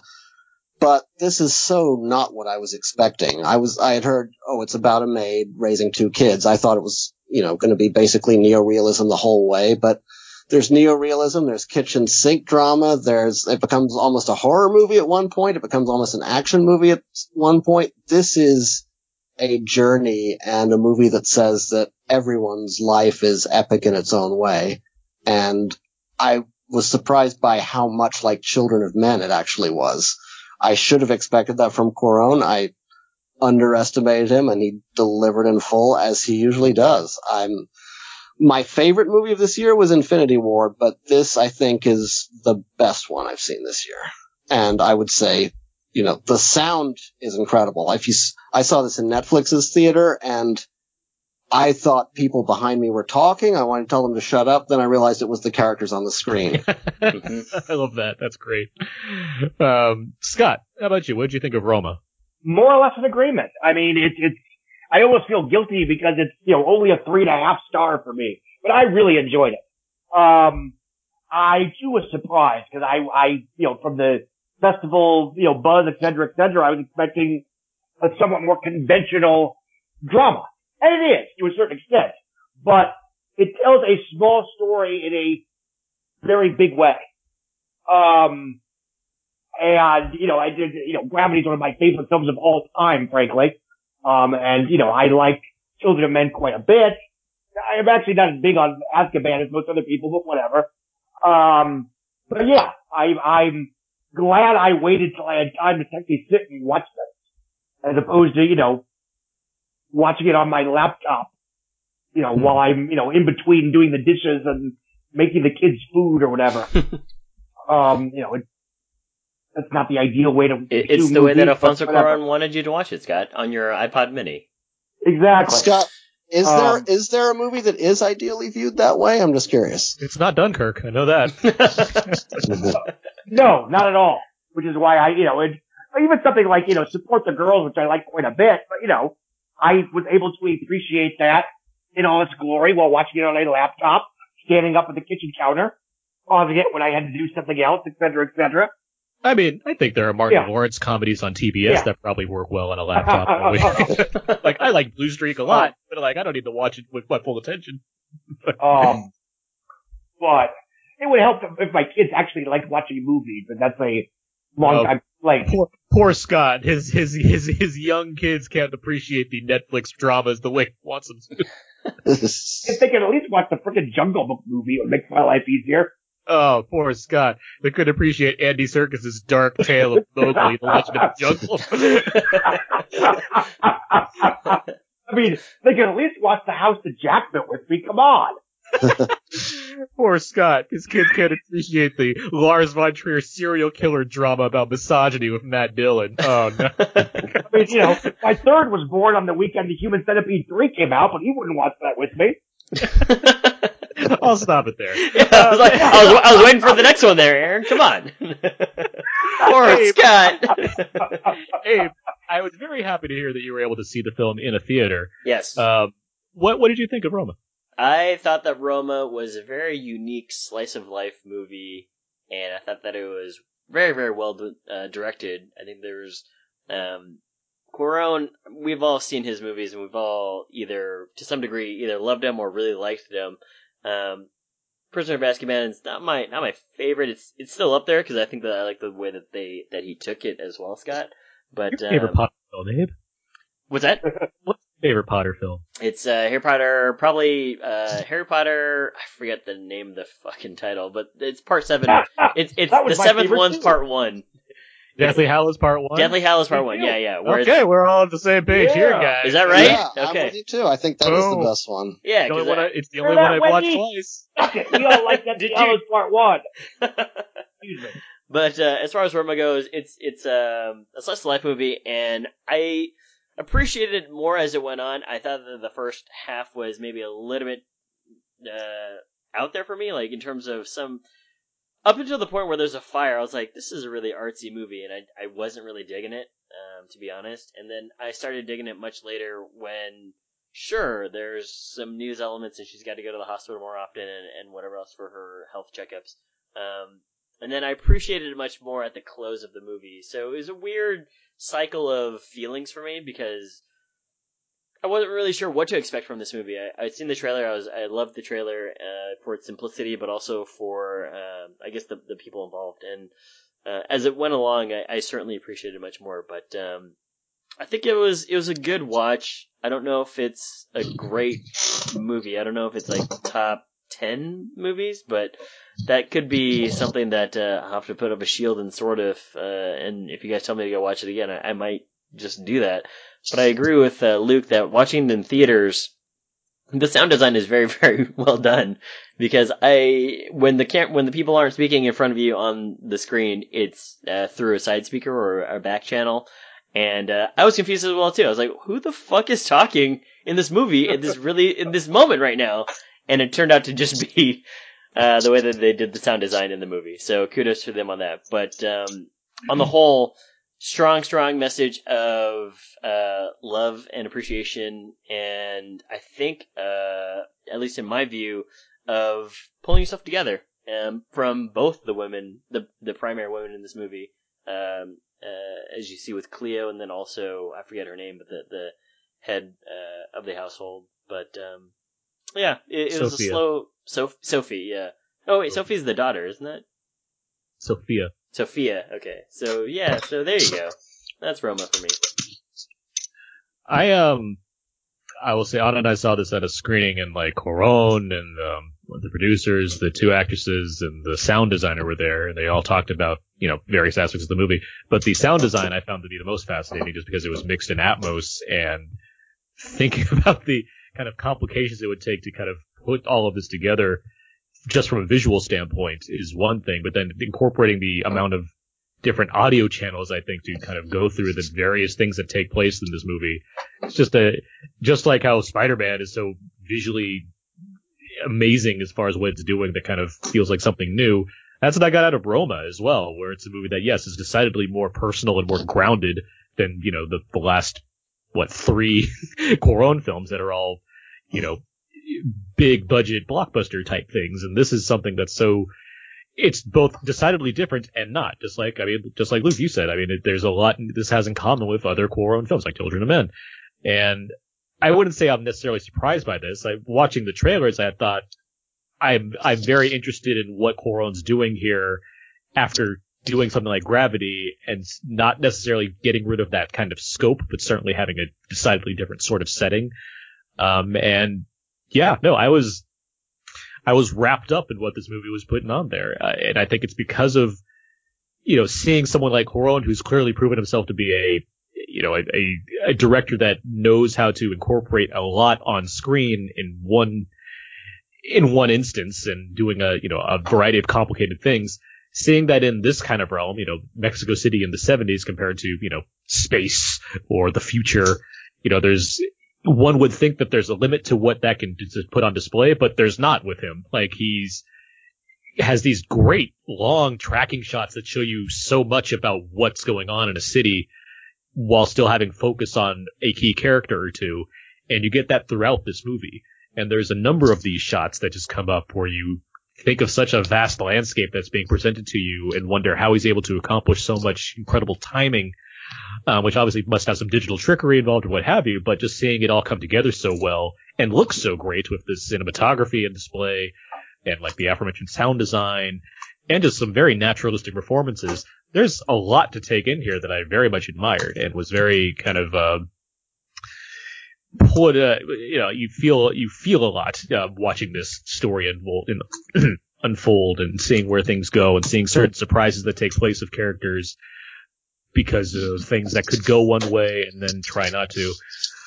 So it's there's a ton I admired about Roma. I think it's a very well done drama that is as far as Cuarón's ambition, this, it might be a personal project, but it's not one that feels like it's limiting itself any more than what sort of limits he had when he was making a giant sci-fi dystopia movie or a disaster drama or a magical world movie. So it's, there's a ton going on here that I really liked a lot. And I appreciate that it was so personal. I mean, obviously there's, I think he dedicated it for Lebo, who is the name of his housekeeper when he was growing up. And what I also found fascinating was that there were people that were sitting in the theater with me that did jive along with the film, meaning like they knew the songs that were playing because it was like a callback to their own childhood. And so I watched it with like a pretty mixed group. And that's where I knew that there was some stuff that made it personal for them too. So I appreciate that about the movie. It doesn't really go out of its way to be like, by the way, here's me in like June 1970, and this is young Alfonso Cuarón. I'm the guy with like the blonde hair there. It's like, no, it's actually just a movie about these people living their lives and having things that are either quote unquote uninteresting happen to them. At the same time, everyone's just dealing with their own stuff. What do you think of these performances? Obviously, there's only so many, but the one in the main one in question, Yalitza Aparicio, who is completely new. Like, this is her first film ever. She wasn't even like necessarily planning to be a part of movies, but just like kind of wound up in this thing. What did you think of her performance? That's fantastic. I mean, when I found out how he made this movie, where he didn't even give them a script, he sort of gave whoever owned the scene the directive and made everyone else react to it. I think that could have been a disaster. It could have ended up like a Henry Jaglom movie, but it worked out really, really well. And it's apparently his actual nanny saw the performance and cried, and he said, is it because it's so emotional for you? And she's like, no, the poor children, they don't have a dad. So she was really getting into the story rather than so much relating to the actress. But it never felt artificial to me at all in terms of performance. Yeah. And like what you said, there's a lot of long takes, and there was one long take in the hospital, and that was a great moment. That was some fantastic acting. I didn't really know her background, but what she has to do in that scene was very well done. So good directing, good acting. So there's another aspect to talk about, which is the script for this movie was handled in a certain way where actors would be presented with pages like basically on the day, so they wouldn't know where things were going. And even something like a scene in the hospital, things about that scene were not announced to the actress involved before they happened. So you're getting a lot of very natural reactions or things that are taking, surprises essentially, and seeing them respond accordingly. It's almost, I mean, this is the weirdest example I can provide, but like Curb Your Enthusiasm typically goes off premises over exact screenplays, and you're getting a lot of that kind of thing here, where it's like, here's a basic idea of what's supposed to happen, and you're just like acting your way through it or improvising your way through it. Right. And for a film like this to like incorporate so much that feels very much like a very personal story, there's a lot here that I feel resonates in a unique way. Like Abe, I can understand. Coming at it where you're saying if you weren't quite into it early on, like I guess I can understand that. Instead, I just felt like I was so with the things that were taking place early on, as far as what like gathering information on who this family is, or what like what the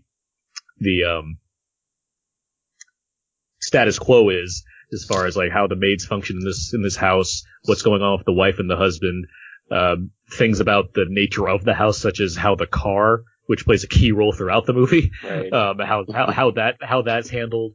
Seeing the car pull into the garage for the first time, and what like skill it takes to pull that off versus how things go from there. There's a lot of stuff like that where I just like the world building of this movie. Like, it's interesting. I've seen a couple movies recently where it's like world building is a huge part of it, but this is one that's very much the same, because you're like being presented a period drama that needs to kind of set up how things, essentially work. And I like what Cuarón did here as far as making it feel like you're just kind of at home with these people and getting into that. I love the metaphor of the planes going overhead, too. The idea that this is flyover country. This is the lives you don't see because you're busy going from one place to another. But meanwhile, down below, all these people are living their lives day by day and take a look now. We're going to make you look. We're going to make you see what you've missed. I did like that too, specifically with Corone kind of taking you to the city, but also to the outskirts where her village or her town used to be, and kind of showing you that juxtaposition, but also saying, like, by the way, Mexico isn't just what is seen today in, like, movies like Sicario or what have you, where we're just, like, running drugs. Like, no, we're a metropolitan, big-ass city, and we have people that look like all kinds of different people, too. I just to point out, because I was intrigued by the plane aspect too, and Anna and I talked about this on the ride home, and I had actually a similar opinion to you guys as far as, like, there's a wider world out there, but we're focused on this with the planes. She and my dad actually had similar thoughts on it, where it's a matter of, like, it's destiny, it's the future of seeing something like airplanes in the air flying overhead and what have you, which I think is very interesting. I think there's a lot of reads that you can take away from a lot of the symbolism that's going on in this film. Even things like the earthquake or the fire. There's like things that present. And by the way, there's things like earthquakes and fires and, like, riots and a massive, like, martial arts beat up.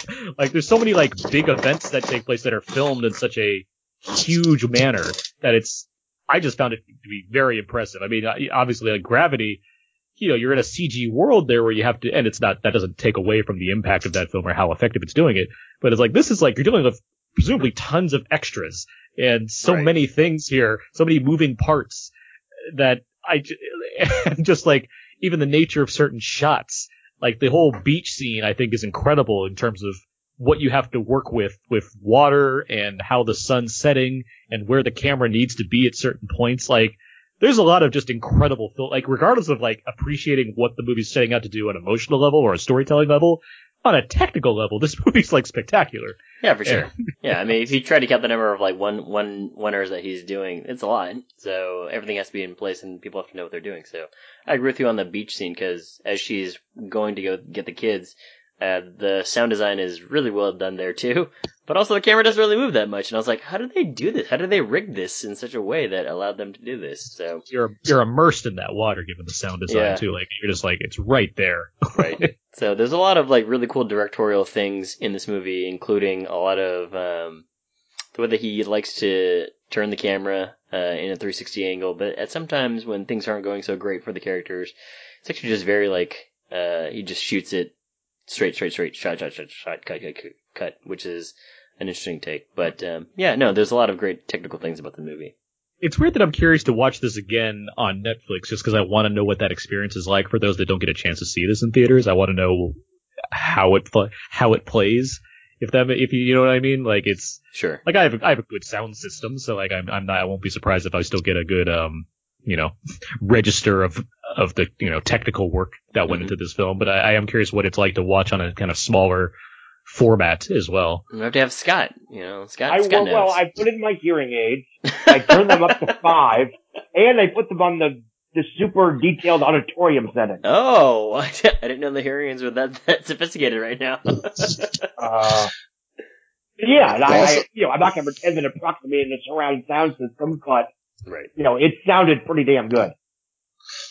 Also, Netflix has tweeted out special instructions on how to set your TV for Roma. I'm sure you guys have probably seen this. But, I didn't notice that, but that's cool. I did see that, yeah. And I was retweeting that, but I think it was like 360 hertz second per frame. Exactly, yeah. I think there was like one director or somebody on Twitter that was just like, the best way to see Roma is in theaters. And I was like, yes, that's true too. I'm glad that Netflix and Tom Cruise and Christopher McQuarrie are doing the Lord's work as far as telling people how to watch things. Yeah, take up the motion blurring. I'm not sure if Cruise is being sarcastic or if he's just that sincere out of habit. Because it comes off as it does come off like an after-school special. Or like the button of like an episode of He-Man. Well, I mean, Cruise is a giant cinephile, so I have no doubt that he wants people to watch a movie correctly. I like that they've taken this initiative to be like, guys, motion smoothing sucks. let's do something about that. I'm a huge Cruise influence. is also used to doing instructional videos for certain followers. Let's just put it that way. Duly noted. It's not the Boys and Girls Club, I know that. All right. Any other thoughts on? I know we talked a lot about Spider-Man. We're having little to say. not as much to say about Roma, but I think there's just a lot to discover in watching the movie, which is, I think, why there's not 70 years worth of history to go behind it either. Mm-hmm. With that, I do actually have a thought about some of the rare negative reviews I've seen. A lot of the negative reviews say it's pretentious, and I really feel like we've lost track of what that word means, because this is very much from the heart, a director telling a personal story about growing up, and say what you will, say you don't like it or whatever, that is the opposite of pretentious. Mm-hmm. I think we've lost what a lot of words mean in modern film criticism. I mean, yeah, I'm for another day. I mean, I'm waiting to read the article that says the 10 biggest plot holes in Roma, so we'll see what happens there. What happened to Boris? That's exactly what I want to know. All right. Well, yeah, if there's nothing left on Roma, I think given that it's on Netflix, I think we'd all at least say watch it on Netflix. Yeah, I would say at least watch it on Netflix, and I think you guys might give it a higher theater rating than I would, but for the sound design and for the cinematography, I would say, dollar theater if you can. I'll be surprised if Roma plays in a dollar theater. I sure. understand. Watch it. It's just watch it on your Apple Watch. There you go. With your hearing aid, it turns up to 5. In a brightly lit room. So the sun comes right on your watch. And, yeah. In the wrong language, without subtitles. There you go. All right. Well, yeah, Roma, I mean, obviously, I think Scott, Luke, and I are all in a bigger positive camp, and I know Abe, you at least appreciate it on a technical level. But yeah, there's a lot to take in from Roma that I think is worthwhile and worth your time. So yeah, that wraps up the main reviews there. All right, well, with those reviews out of the way, let's move on now. Let's get to Abe. What time is it? Aaron, I think it's time for a quick game here.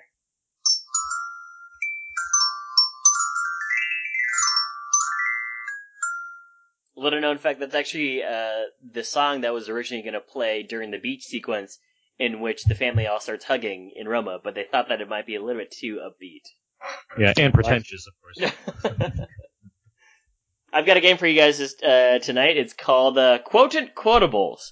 I don't know what that means, but basically what I've done is I have pulled quotes from you three regarding the Spider-Man movie universe.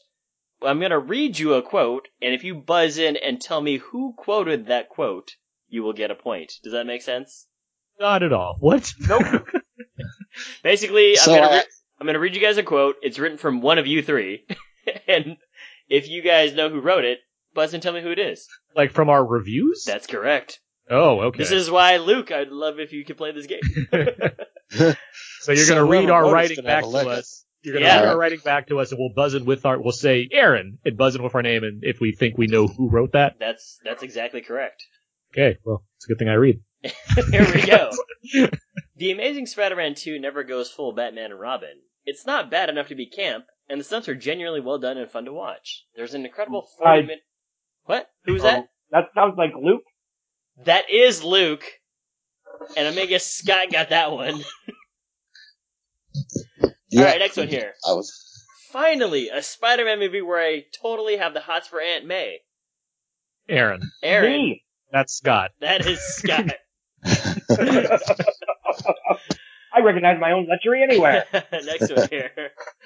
Peter Parker's dad beat the Avengers. I'll buzz in and say it's Aaron. It is Aaron. Yeah, good job there, Luke. Process of elimination. Peter Parker's It was time dad. for Aaron. Peter Parker. That's a tweet you had. Peter Parker's dad beat the Avengers. Beat the Avengers. Probably from 2012 or something like that. I can't remember. Trying to think. Richard Parker. So it's because Life of Pi won Oscars or something like that. Next one here. Peter Parker is in high school, getting hit in the head with a ball, tardy for class, reprimanded for riding a skateboard. He gets punched by a bully who is most likely Flash Thompson. He then turns the tables and attacks the guy. Aaron. Is that Luke? That is Luke. Next one here. I don't remember writing that. That's crazy. And that's why this game is so interesting. Next one here. My goodness, with all the villains in Amazing Spider-Man 2, when will they find time to stage the crowd-pleasing murder of Emma Stone? Ooh. Aaron. Scott? That's Scott. Yeah. Scott's guessing is Scott. I know, I heard you first saying ooh, Scott, so I'll give it to you. Next one here. There's a lot of fun to be had in Amazing Spider-Man 2, but his greatest enemy continues to be producer Avi Arad. Aaron. It's me. That's me. That is Aaron. When you brought that That's up on during the brand. Spider-Man Into the Universe review, I was like, damn it, he's gonna know. Next one here. Nor Spider-Man continues to be one of the coolest aspects. Glad it's only one of 4 playable characters. Don't want too much of a good thing. Buzz, is that Aaron? That is Aaron, Luke. Good job. Read that again. Nor Spider-Man continues to be one of the coolest aspects. Glad it's only one of 4 playable characters. Don't want too much of a good thing. Okay. Next one here. Up comes the Lizard, and he's huge. Even though the Spider villain came first, this CG Lizard looks most like Batman foe Killer Croc, as drawn by Buzz. Buzz. Yeah, Luke, you're right. It is Luke. Next one here. This is apparently important news, so I want to add not only is Webb not directing Spider-Man 4, but I am not directing Spider-Man 5. Me. Aaron is. What's the answer, Aaron? I said that's Scott. That is Aaron, so that's wrong. me? So Scott. Wow. I I would have said Scott as well. I was gambling Scott for that one. It sounds like a Scottism. It's an Aaronism, so I get that point. I'm still not directing it, by the way. Nope. Neither am Next I. one here. I am hosting the Oscars, though. I've just announced that. It's exclusive for this podcast. Oh, wow, record No, breaking. I got the gig.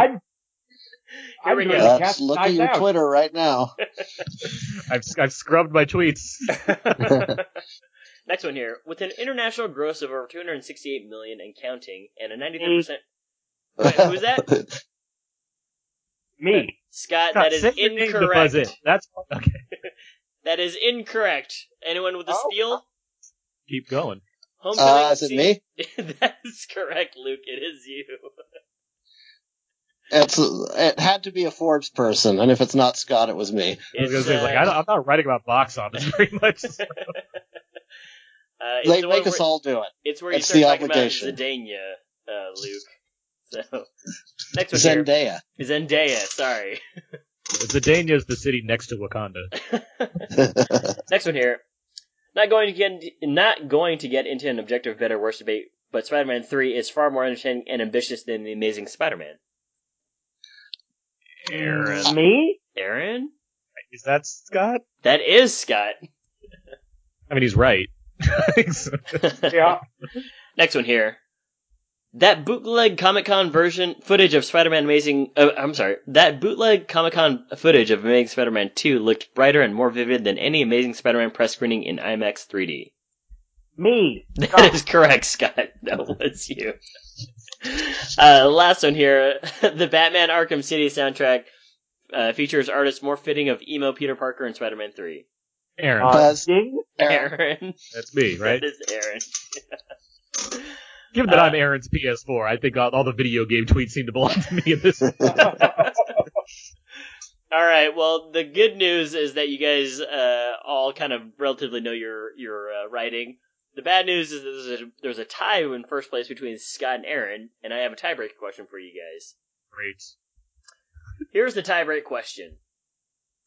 Alfonso Cuarón has been nominated for 6 Academy Award nominations. Can you name all the films and categories he has been nominated for, and which one he won for? No. Well, he has 2 Oscars, I believe, for Gravity, for director. Oh wait, he didn't win picture though. Wait. No.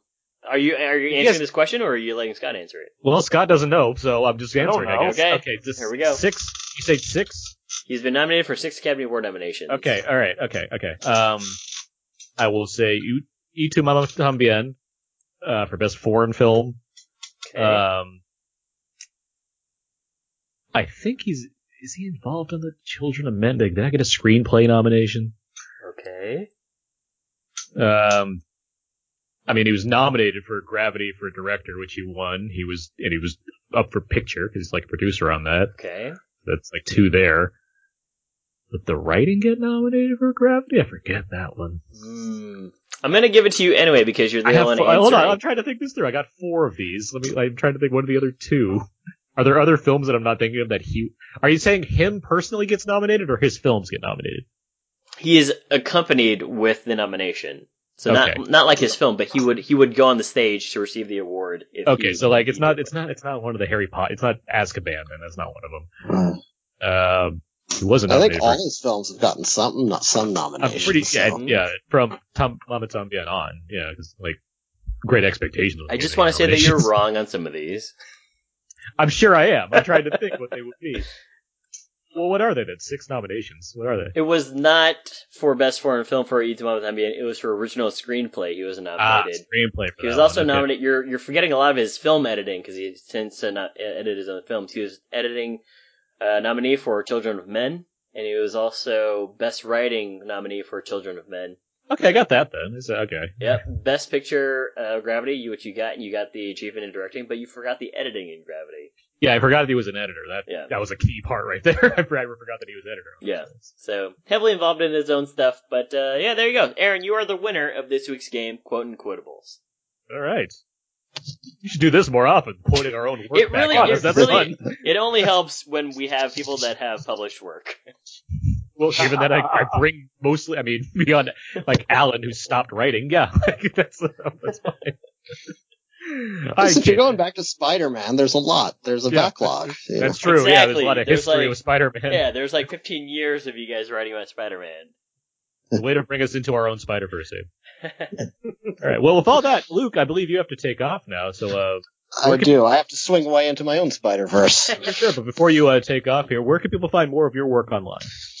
Follow me on Twitter at LYTRules. And follow me at Forbes. I will get you that link in just a momento. I have it written down somewhere. Don't worry, we're stalling for time. Stall. Yeah, stall. The death of Stalin. Yeah, it's Forbes.com/sites/Luke Thompson. There you go. All right. I'll be sure to put that in the show notes. Yeah. But yeah, Luke, thank you very much for joining us to talk about the movies and everything. And yeah, it's a blast as always. I'm sorry I have to duck out a little early, but next time I will allow the whole night. It's okay. Right. Take this hammer; it'll fit in your pocket. And now I have Skype on my phone, so we are totally good. Well, good talking to you, man. Yeah. Well, good night. All right. Thanks so much, guys. Yeah. See ya. All right. Back to just the three of us. Let's move on. Fun game, Abe. Thank you for that again. You're welcome. And let's move on now to Out Now Feedback. Feedback. This is where we go over the various questions and answers on our Facebook page, facebook.com/outnowpodcast, where we ask a number of questions to the listeners. They gave us answers, then they gave us questions that we could answer. So let's get this thing going. The first question, what is your favorite version of Spider-Man, whether it's a cinematic version, comic book, TV show, etc.? Dennis writes, Ultimate Spider-Man. That Bendis run of Peter and Miles is gold. Chris has Spider-Man Homecoming was fun, or 2002 Spidey. From the show, Alan has Spider-Ham, and Justin has 70s TV Spider-Man. Scott, what's your favorite? Yeah. The Bendis Ultimate Spider-Man run. There you go. That was my favorite comic. My favorite movie, still Sam Raimi's Spider-Man. My favorite cartoon is Spectacular Spider-Man, which aired for 2 years on, golly, I don't know what channel it was. Spectacular Spider-Man? Yes. It wasn't Disney? Was it Cartoon Network at that point still, or was it like? Possibly. I think so. It wasn't Disney XD at that point. Yeah. Anyway, it's on DVD, Blu-ray, all that jazz. It's wonderful. Mm-hmm. I've only gotten through like a handful of the Bendis Spider-Man stuff, but like I liked what I was seeing. I should get back to that someday. They're based for the John. Okay. I think it was on WB Kids, by the way, Scott. Oh, okay. That's no, there we go. That would make sense. WB Kids. Okay. I am a big fan of the kind of the Raimi run with things. Yeah. I like the kind of trajectory of that arc. As far as seeing like how Tobey Maguire's version to take on the character really worked.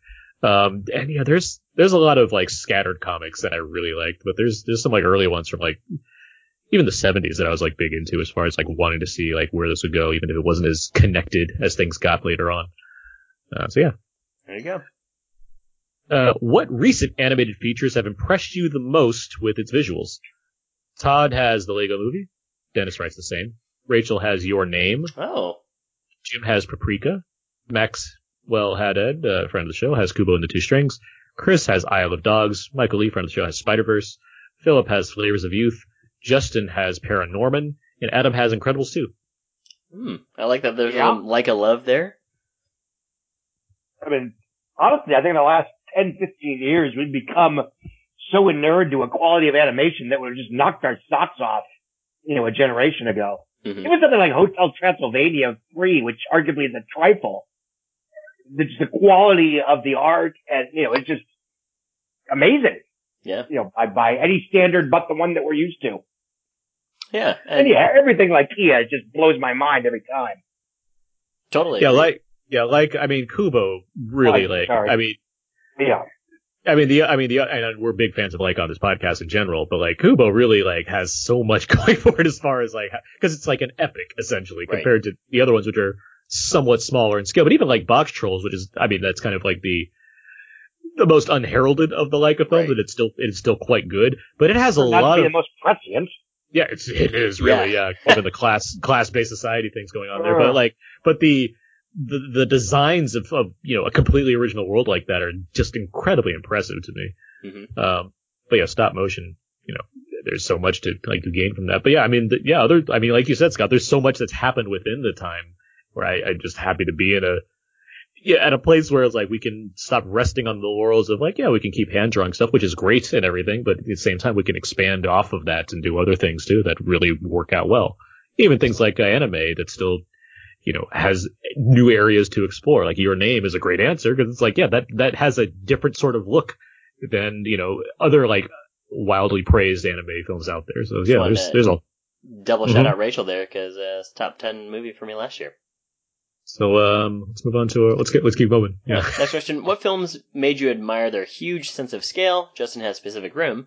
Adam has Pacific Rim, Interstellar, and Star Wars. Chris has first time watching Jurassic Park, rewatching Ben-Hur, the 1959 version. Philip has the Lord of the Rings trilogy, and lastly, Nippon has the last King Kong with Jack Black in it.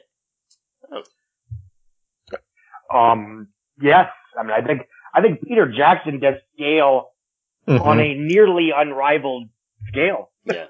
And even 15 years later, there aren't that many live action adventure films that feel as big as the Lord of the Rings pictures.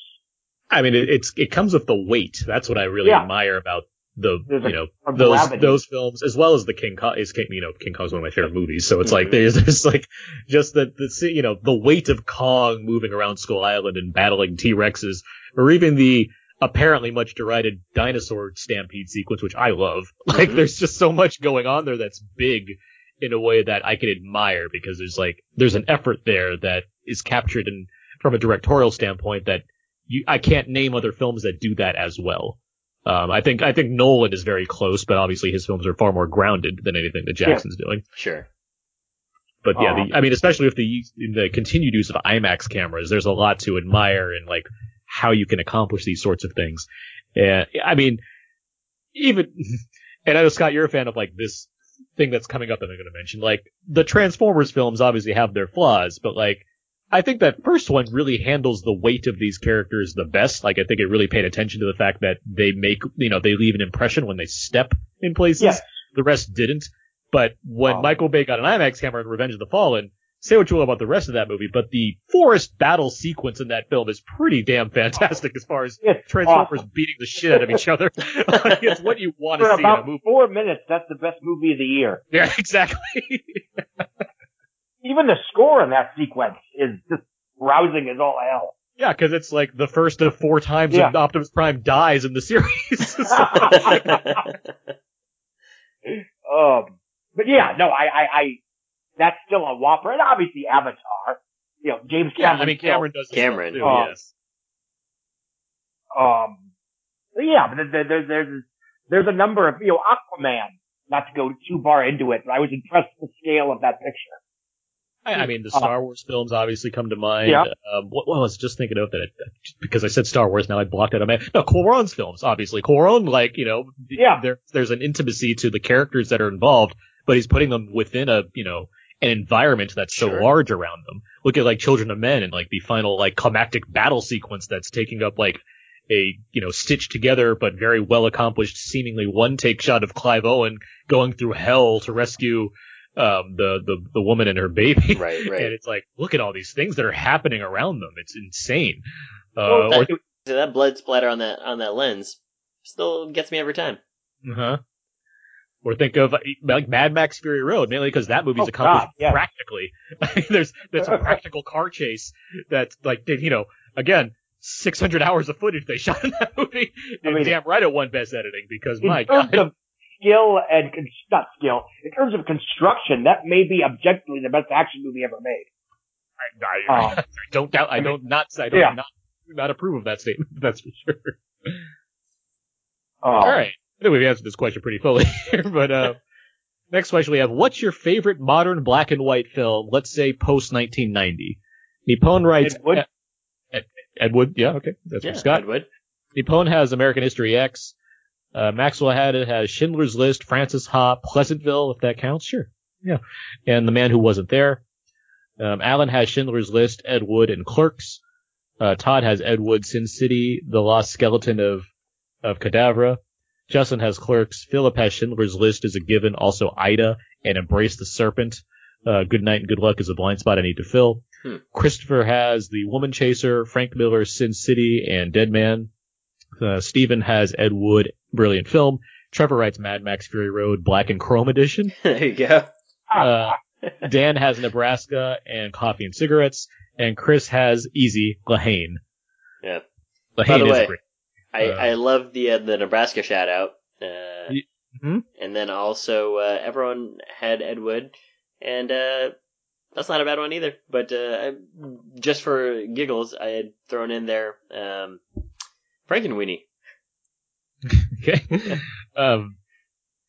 Yeah, I mean, I just watched Schindler's List, 2 weeks ago. We just talked about it, yeah. Yeah, we just talked about it, so it's like, yeah, that's pretty high in my mind right now as far as, movies that can accomplish something like that. You watched that in theaters, too, right? I saw it in the theater. Ed Wood that's obviously a great one. I saw an Ida shout out there, and I'm really happy to see that, because, I couldn't recommend that film enough. And I'll just say right now, big preview of things to come, Cold War is very high in the list of praise I have as far as from the director of Ida. From the director, yeah. Yeah, using a similar format, but you want to talk about scale. Despite still being a box frame, like letterbox framing, and being in black and white, the movie spans a lot of time and has a lot of interesting visual work going on in it. So, okay. Yeah. Well, the next question. Roma is a tribute from Alfonso Cuarón to his childhood maid. What are some great films that feel like autobiographies or tributes to the director's own life? Philip has Corredas? Am I saying that right? Probably. Corredas, Still Walking, and Kurosawa's Dreams. And lastly, Corinne has Fellini's Amarcord, 8.5 and More. And lastly, from the show, Alan Aguilera has Almost Famous. Yeah. Almost Famous? Yeah. Mission Impossible Rogue Nation. Yeah, that's Tom Cruise's tribute to his past life, right? I'm only half joking. Yeah. I think there's a number of Scorsese films that certainly feel informed by his own life when it comes to religion, and I think if Mean Streets comes to mind, obviously the Last Temptation of Christ, and Silence just recently actually. But I think he does a lot of autobiographical work as a filmmaker. I will throw this in there, something like Batman Returns from Tim Burton. I think there's a lot of, and obviously Edward Scissorhands too, as far as the things that appeal to him because of the kind of person that he is or really seems to be. Those are films that I think very much indebted to stories that he wants to tell because that's what he could connect to, very easily. All right. Next is what are some modern movie love stories you really enjoy? Adam has Brooklyn, Enough Said, and Top 5. That's a nice swath of movies right there. Yeah, it really is. Talk about movies that are about their own life. Top 5. Alan Aguilera, he has Cap and Bucky. There you go. Mike wrote Rick and Michonne from The Walking Dead, to which I replied, not a movie. Justin has Baz Luhrmann's Romeo plus Juliet. Sorry, Baz Luhrmann's William Shakespeare's Romeo plus Juliet. Anthony has Wall-E and Eva. Philip has From Up on Poppy Hill. What are some modern love stories that you're really big fans of? Like Peter and the other brother from Stand By Me. Okay. Her. The movie is Her. Yeah, Her. Well, that was a big on my list when it came out. I'll just say this again. That movie came out like 5 years ago. Right? Been a while. I'll say this right now. Cold War once again applies to this question. Yeah, okay. There you go. All right.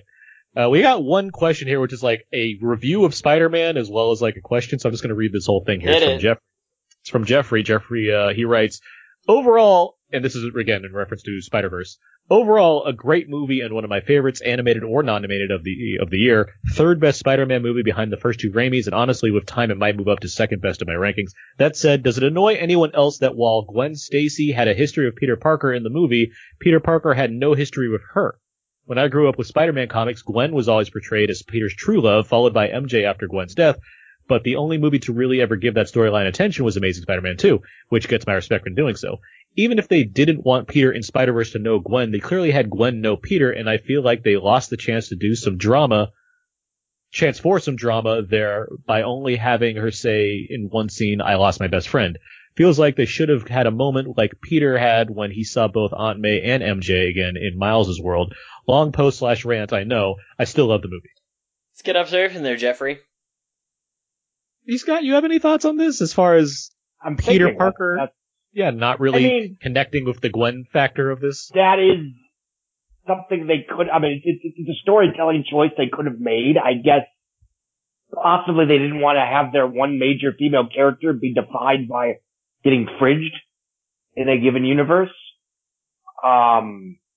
And I think it comes down, I mean, there's different universes, so the continuity may be different. It's like given that when the films treat the Raimi films as canon, there is no Gwen Stacy in those films. Yeah. So I think that, but like you're saying, I think it's a mix of how many stories can we tell in this movie that's already jam-packed with a bunch of stuff going on. Yeah. How do we define these characters beyond who their relationships are? And also, if the rumors or, the stuff about possible sequels for Spider-Verse are concerned, it's going to very much be informed by the love story between Gwen Stacy and various Spider-Men. So, and that's the other thing. She's 18, 16, 17, and Peter Parker in this film is like 40. Yeah, I guess from that perspective, that would be fine. But when you consider how much crap Tomorrowland got because, oh no, George Clooney still has feelings for this robot that he liked when he was 9 years old. Like, again, it's like, I'm not a huge fan of Tomorrowland, but like, he's 9 years old in love with a 9-year-old. It's a different situation. She's a robot. Yeah. That too. She's a robot. And there's a shared history and there's context and what happened. Who reads, right? Context is so 2014. All right. Well, thank you for. We'd encourage listeners if they want to kind of write in some thoughts on some of the movies we review on a weekly basis. That was actually a really good, concise review there, Jeff. We'd love to hear more about what some of the listeners actually think of the movies that we're talking about on a weekly basis because or if you have your own movie reviews that we don't get to, ship it. Yeah, yeah. Then we'll read enough of them, and Abe can make a game about all you guys. I'll just be like, we'll incorporate it somehow. Doing all the feedback, I forgot to get to our poll question. So it's a good thing I remember it right now. Because we have our poll question every week we do on the show where we put two movies against each other and you have to pick which one to save. And by default, the other one is erased from existence. So this week I had superhero teams as the theme of the, poll. And I put X-Men, the original 2000 film versus Big Hero 6, the Oscar-winning Disney film. Remember when Big Hero 6 won an Oscar? I didn't remember until you just said it, and I was like, I know, right? Yeah, I guess we were all surprised. Because Pixar seems to seemingly get snubbed sometimes. Well, that was their year. They're out, I believe, right? They were. Was it the year that I wanted Leica to win? Then 2 was the one that was supposed to win. What'd you say? How to Train Your Dragon 2 was supposed to win. Oh yeah, How to Train Your Dragon. Yeah, exactly. People were upset because the Lego Movie got snubbed that year. Yeah. I was upset too. I was upset, yeah. Because they didn't use my quote in the ad. Yep. Why? The other two did. It got the best song nomination. Yeah. Will Arnett was there dressed as Batman saying his key lines at the Oscars. Darkness. That's a thing that happened. Yet they can't find a host now. I don't know what to tell you. Yeah. Anyway, before we get to the listeners, what would you guys choose between these two in the poll? Oh. Remember, one gets erased from existence by not voting for it. I mean, the thing is, like, I think that I have to save X-Men, even though I haven't really liked a whole bunch of the sequels. But it's probably because there are, without it, I wouldn't have First Class, which I think is one of the best X-Men movies. And then I guess I wouldn't have seen enough of Michael Fassbender after some Inglourious Bastards cameos. You had such wavering opinions on First Class, because when we first reviewed it, you're like, this is okay. Now it's one of the best X-Men movies in your eyes. It is, yeah. Like, I think you dubbed the segment in the movie Magneto Nazi Hunter, and I still want to see that movie.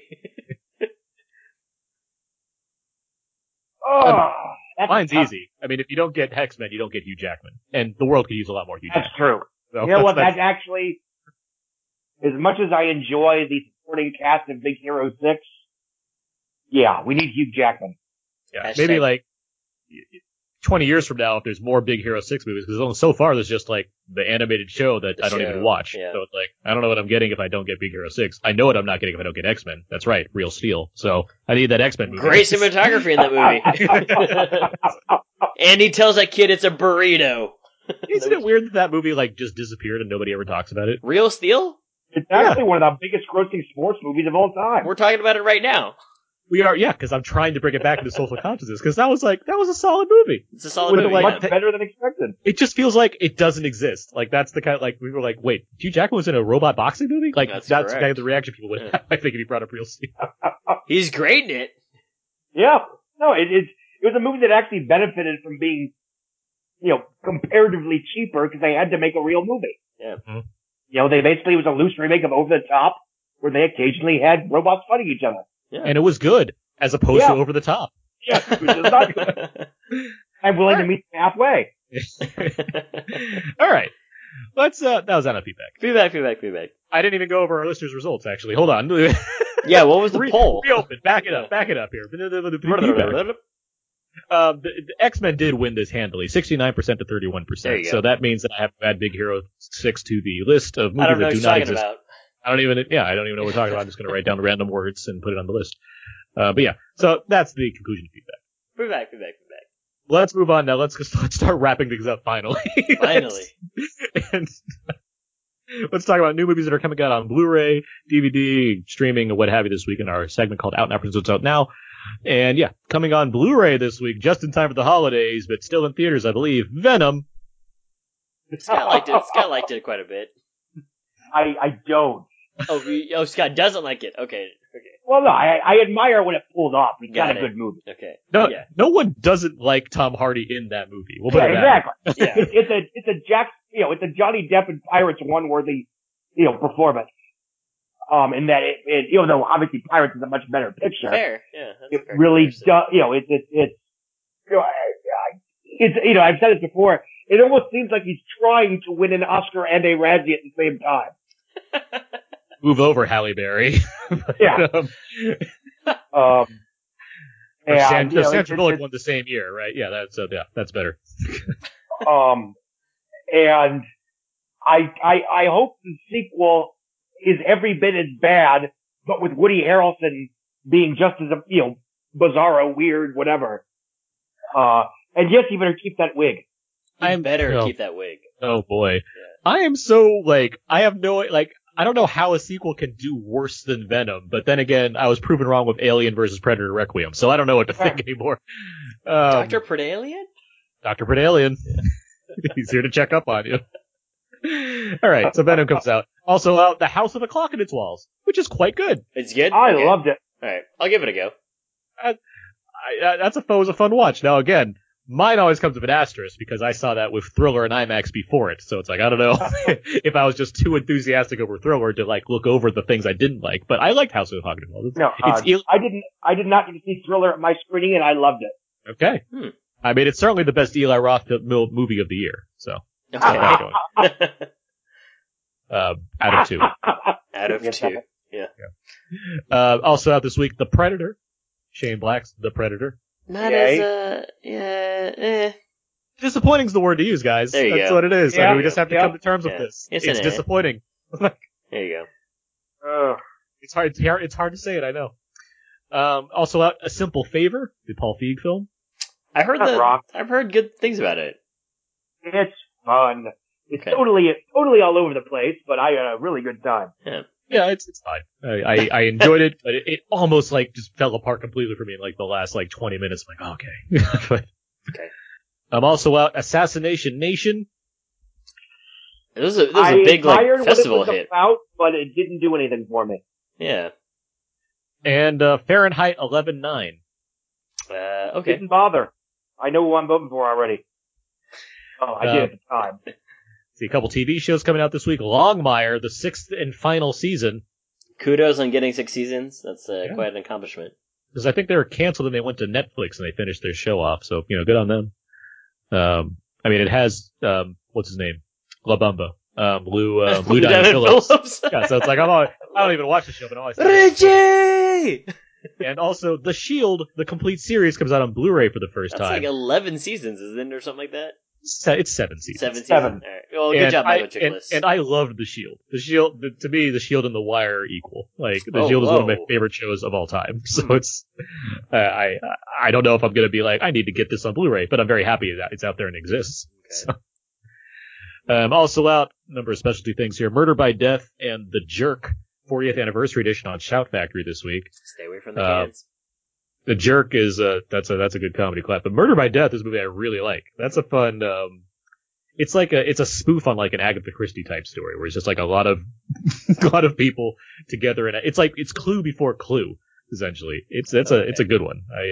Neil Simon wrote that one too. I'm looking forward to checking that out again. I haven't seen that in a while. Scream Factory this week. They have Dracula, Prince of Darkness, with Christopher Lee, Hammer horror film, and Starman. John Carpenter's Starman with Jeff Bridges, which I'm very excited to finally see on Blu-ray because I've been waiting for this for a while. But yeah, that's a really good John Carpenter movie. That doesn't have the same kind of geek love as some of the other John Carpenter classics. But, and Jeff Bridges got an Oscar nomination for it, so there you go. Let's see. On Warner Archive this week, The Horror of Dracula with Christopher Lee once again, as well as Peter Cushing, and The Seahawk, an old swashbuckler with Errol Flynn. So there's those.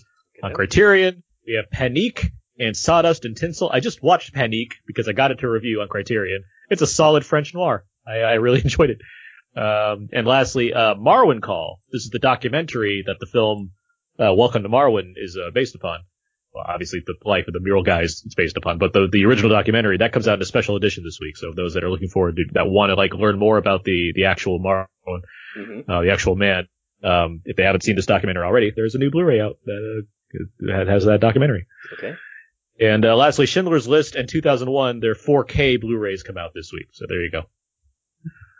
So yeah, lots of stuff there. Yeah, tons of stuff. New to Netflix this week. Roma is now on Netflix. Obviously, we just talked about it. Mm-hmm. Let's see. Springsteen on Broadway.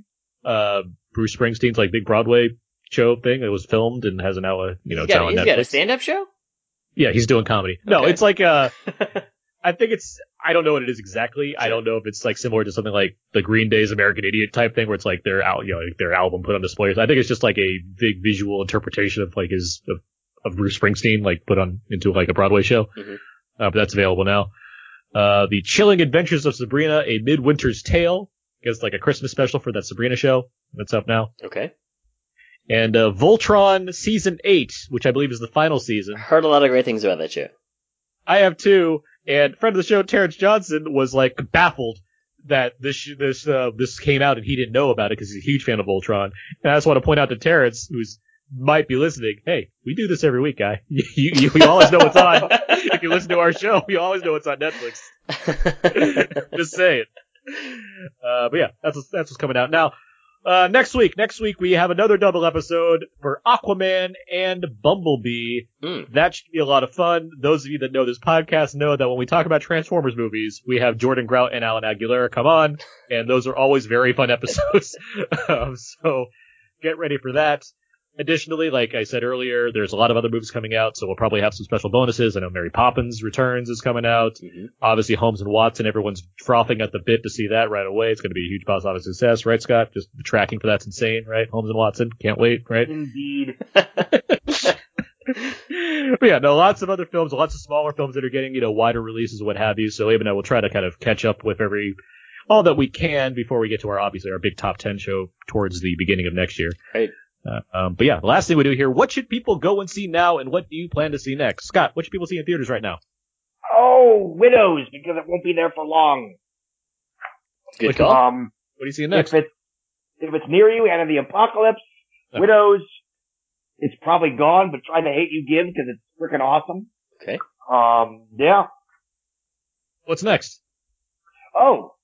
Welcome to Marwen, eventually. Probably not the press screening, because I have a family thing. Possibly might wait for the weekend on that one. Got it. Might try to see The Mule this week, we'll see. And then just burn out, finish up some screeners I want to catch up with before the end of the year. Abe? Definitely recommend Spider-Man Into the Spider-Verse, and next, Aquaman Bumblebee, and maybe, Widows before it gets out of theaters. Yeah, you still haven't seen Widows yet, yeah. Scott has sold me on it. Yeah, there's a lot of stuff out there. Spider-Verse is obviously a big plus for me. You can watch Roma and Buster Scruggs at home, so yeah, do those things, because great. I am on the side of Vox Lux is amazing, so go see Vox Lux if you can in theaters. I mean, the soundtrack alone at least sound great. And other favorites, certainly out there as well. So yeah, a lot of good stuff out there. And yeah, next I am seeing Welcome to Marwen. So yeah. Well, that said, that's going to do it for this week's episode of Out Now with Aaron and Abe. You can find more of my work at my personal blog, thecodeofzeke.com. Everything that I do winds up over there, and it's been recently redesigned, so you can enjoy how it looks now, because I think it's quite good. And you can also follow me on Twitter at AaronsPS4. Abe? You can find more fun stuff over on my Instagram, abe.mua, and twitter.com/walrusmoose. Hashtag take this hammer, it'll fit in your pocket. Scott Mendelson, where can people find more of you online? Forbes.com. Just Google Forbes, Scott Mendelson, the ticket booth. There's some combination thereof. Twitter at Scott Mendelson. That's about it. All right. You can find all the other episodes about Now with Aaron and Abe over on iTunes, Audio Boom, Spotify, and Stitcher. Hear us over at HHWLED, SoundCloud, or Podomatic. Feel free to email us any thoughts you might have had on Spider-Man, Roma, or anything else we talked about over at outnowpodcast@gmail.com. Or do you like what Jeffrey did and just post it on our Facebook wall, facebook.com/outnowpodcast, or tweet us at twitter.com/outnow_podcast. And of course, there's still time for plenty of Santa-related clown scary gifts over at outnowpodcast.tumblr.com. Make your holiday season a ho ho ho good time for Abe with scary clown gifts featuring Santa hats. Please don't. Thanks again to Luke Thompson. Thanks again for Luke Thompson for joining us earlier to talk about the movies as well as play our game. Thank you, Scott, for joining us this evening. Thank you, Scott. Always Thank you, pleasure. Luke. Yeah, great to have you guys here. Great to have all the listeners listening in on us. We look forward to having you hear us talk about big superhero movies. Oh, I thought you were going to say something that doesn't exist anymore. Transforming robot movies and whatnot next week. But yeah, until that time, that's going to do it. So until then, so long. And goodbye.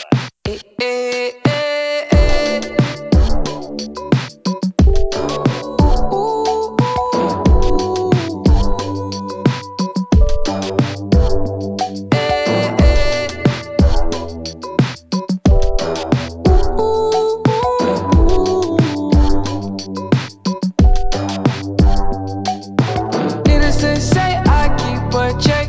She was a bad, nevertheless. Calling it quits now, baby, I'm a wreck.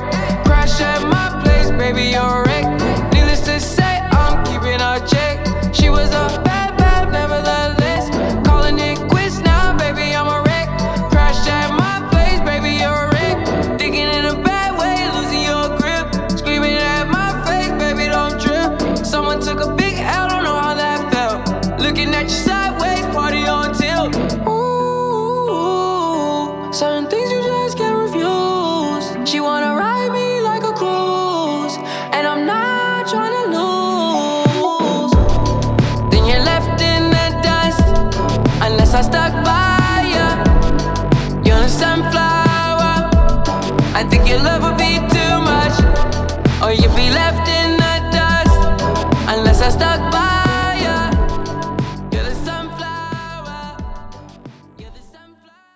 This week on Out Now with Aaron and Abe, a double feature, Spider-Man Into the Universe. What? Whoa. Whoa! The hell are you?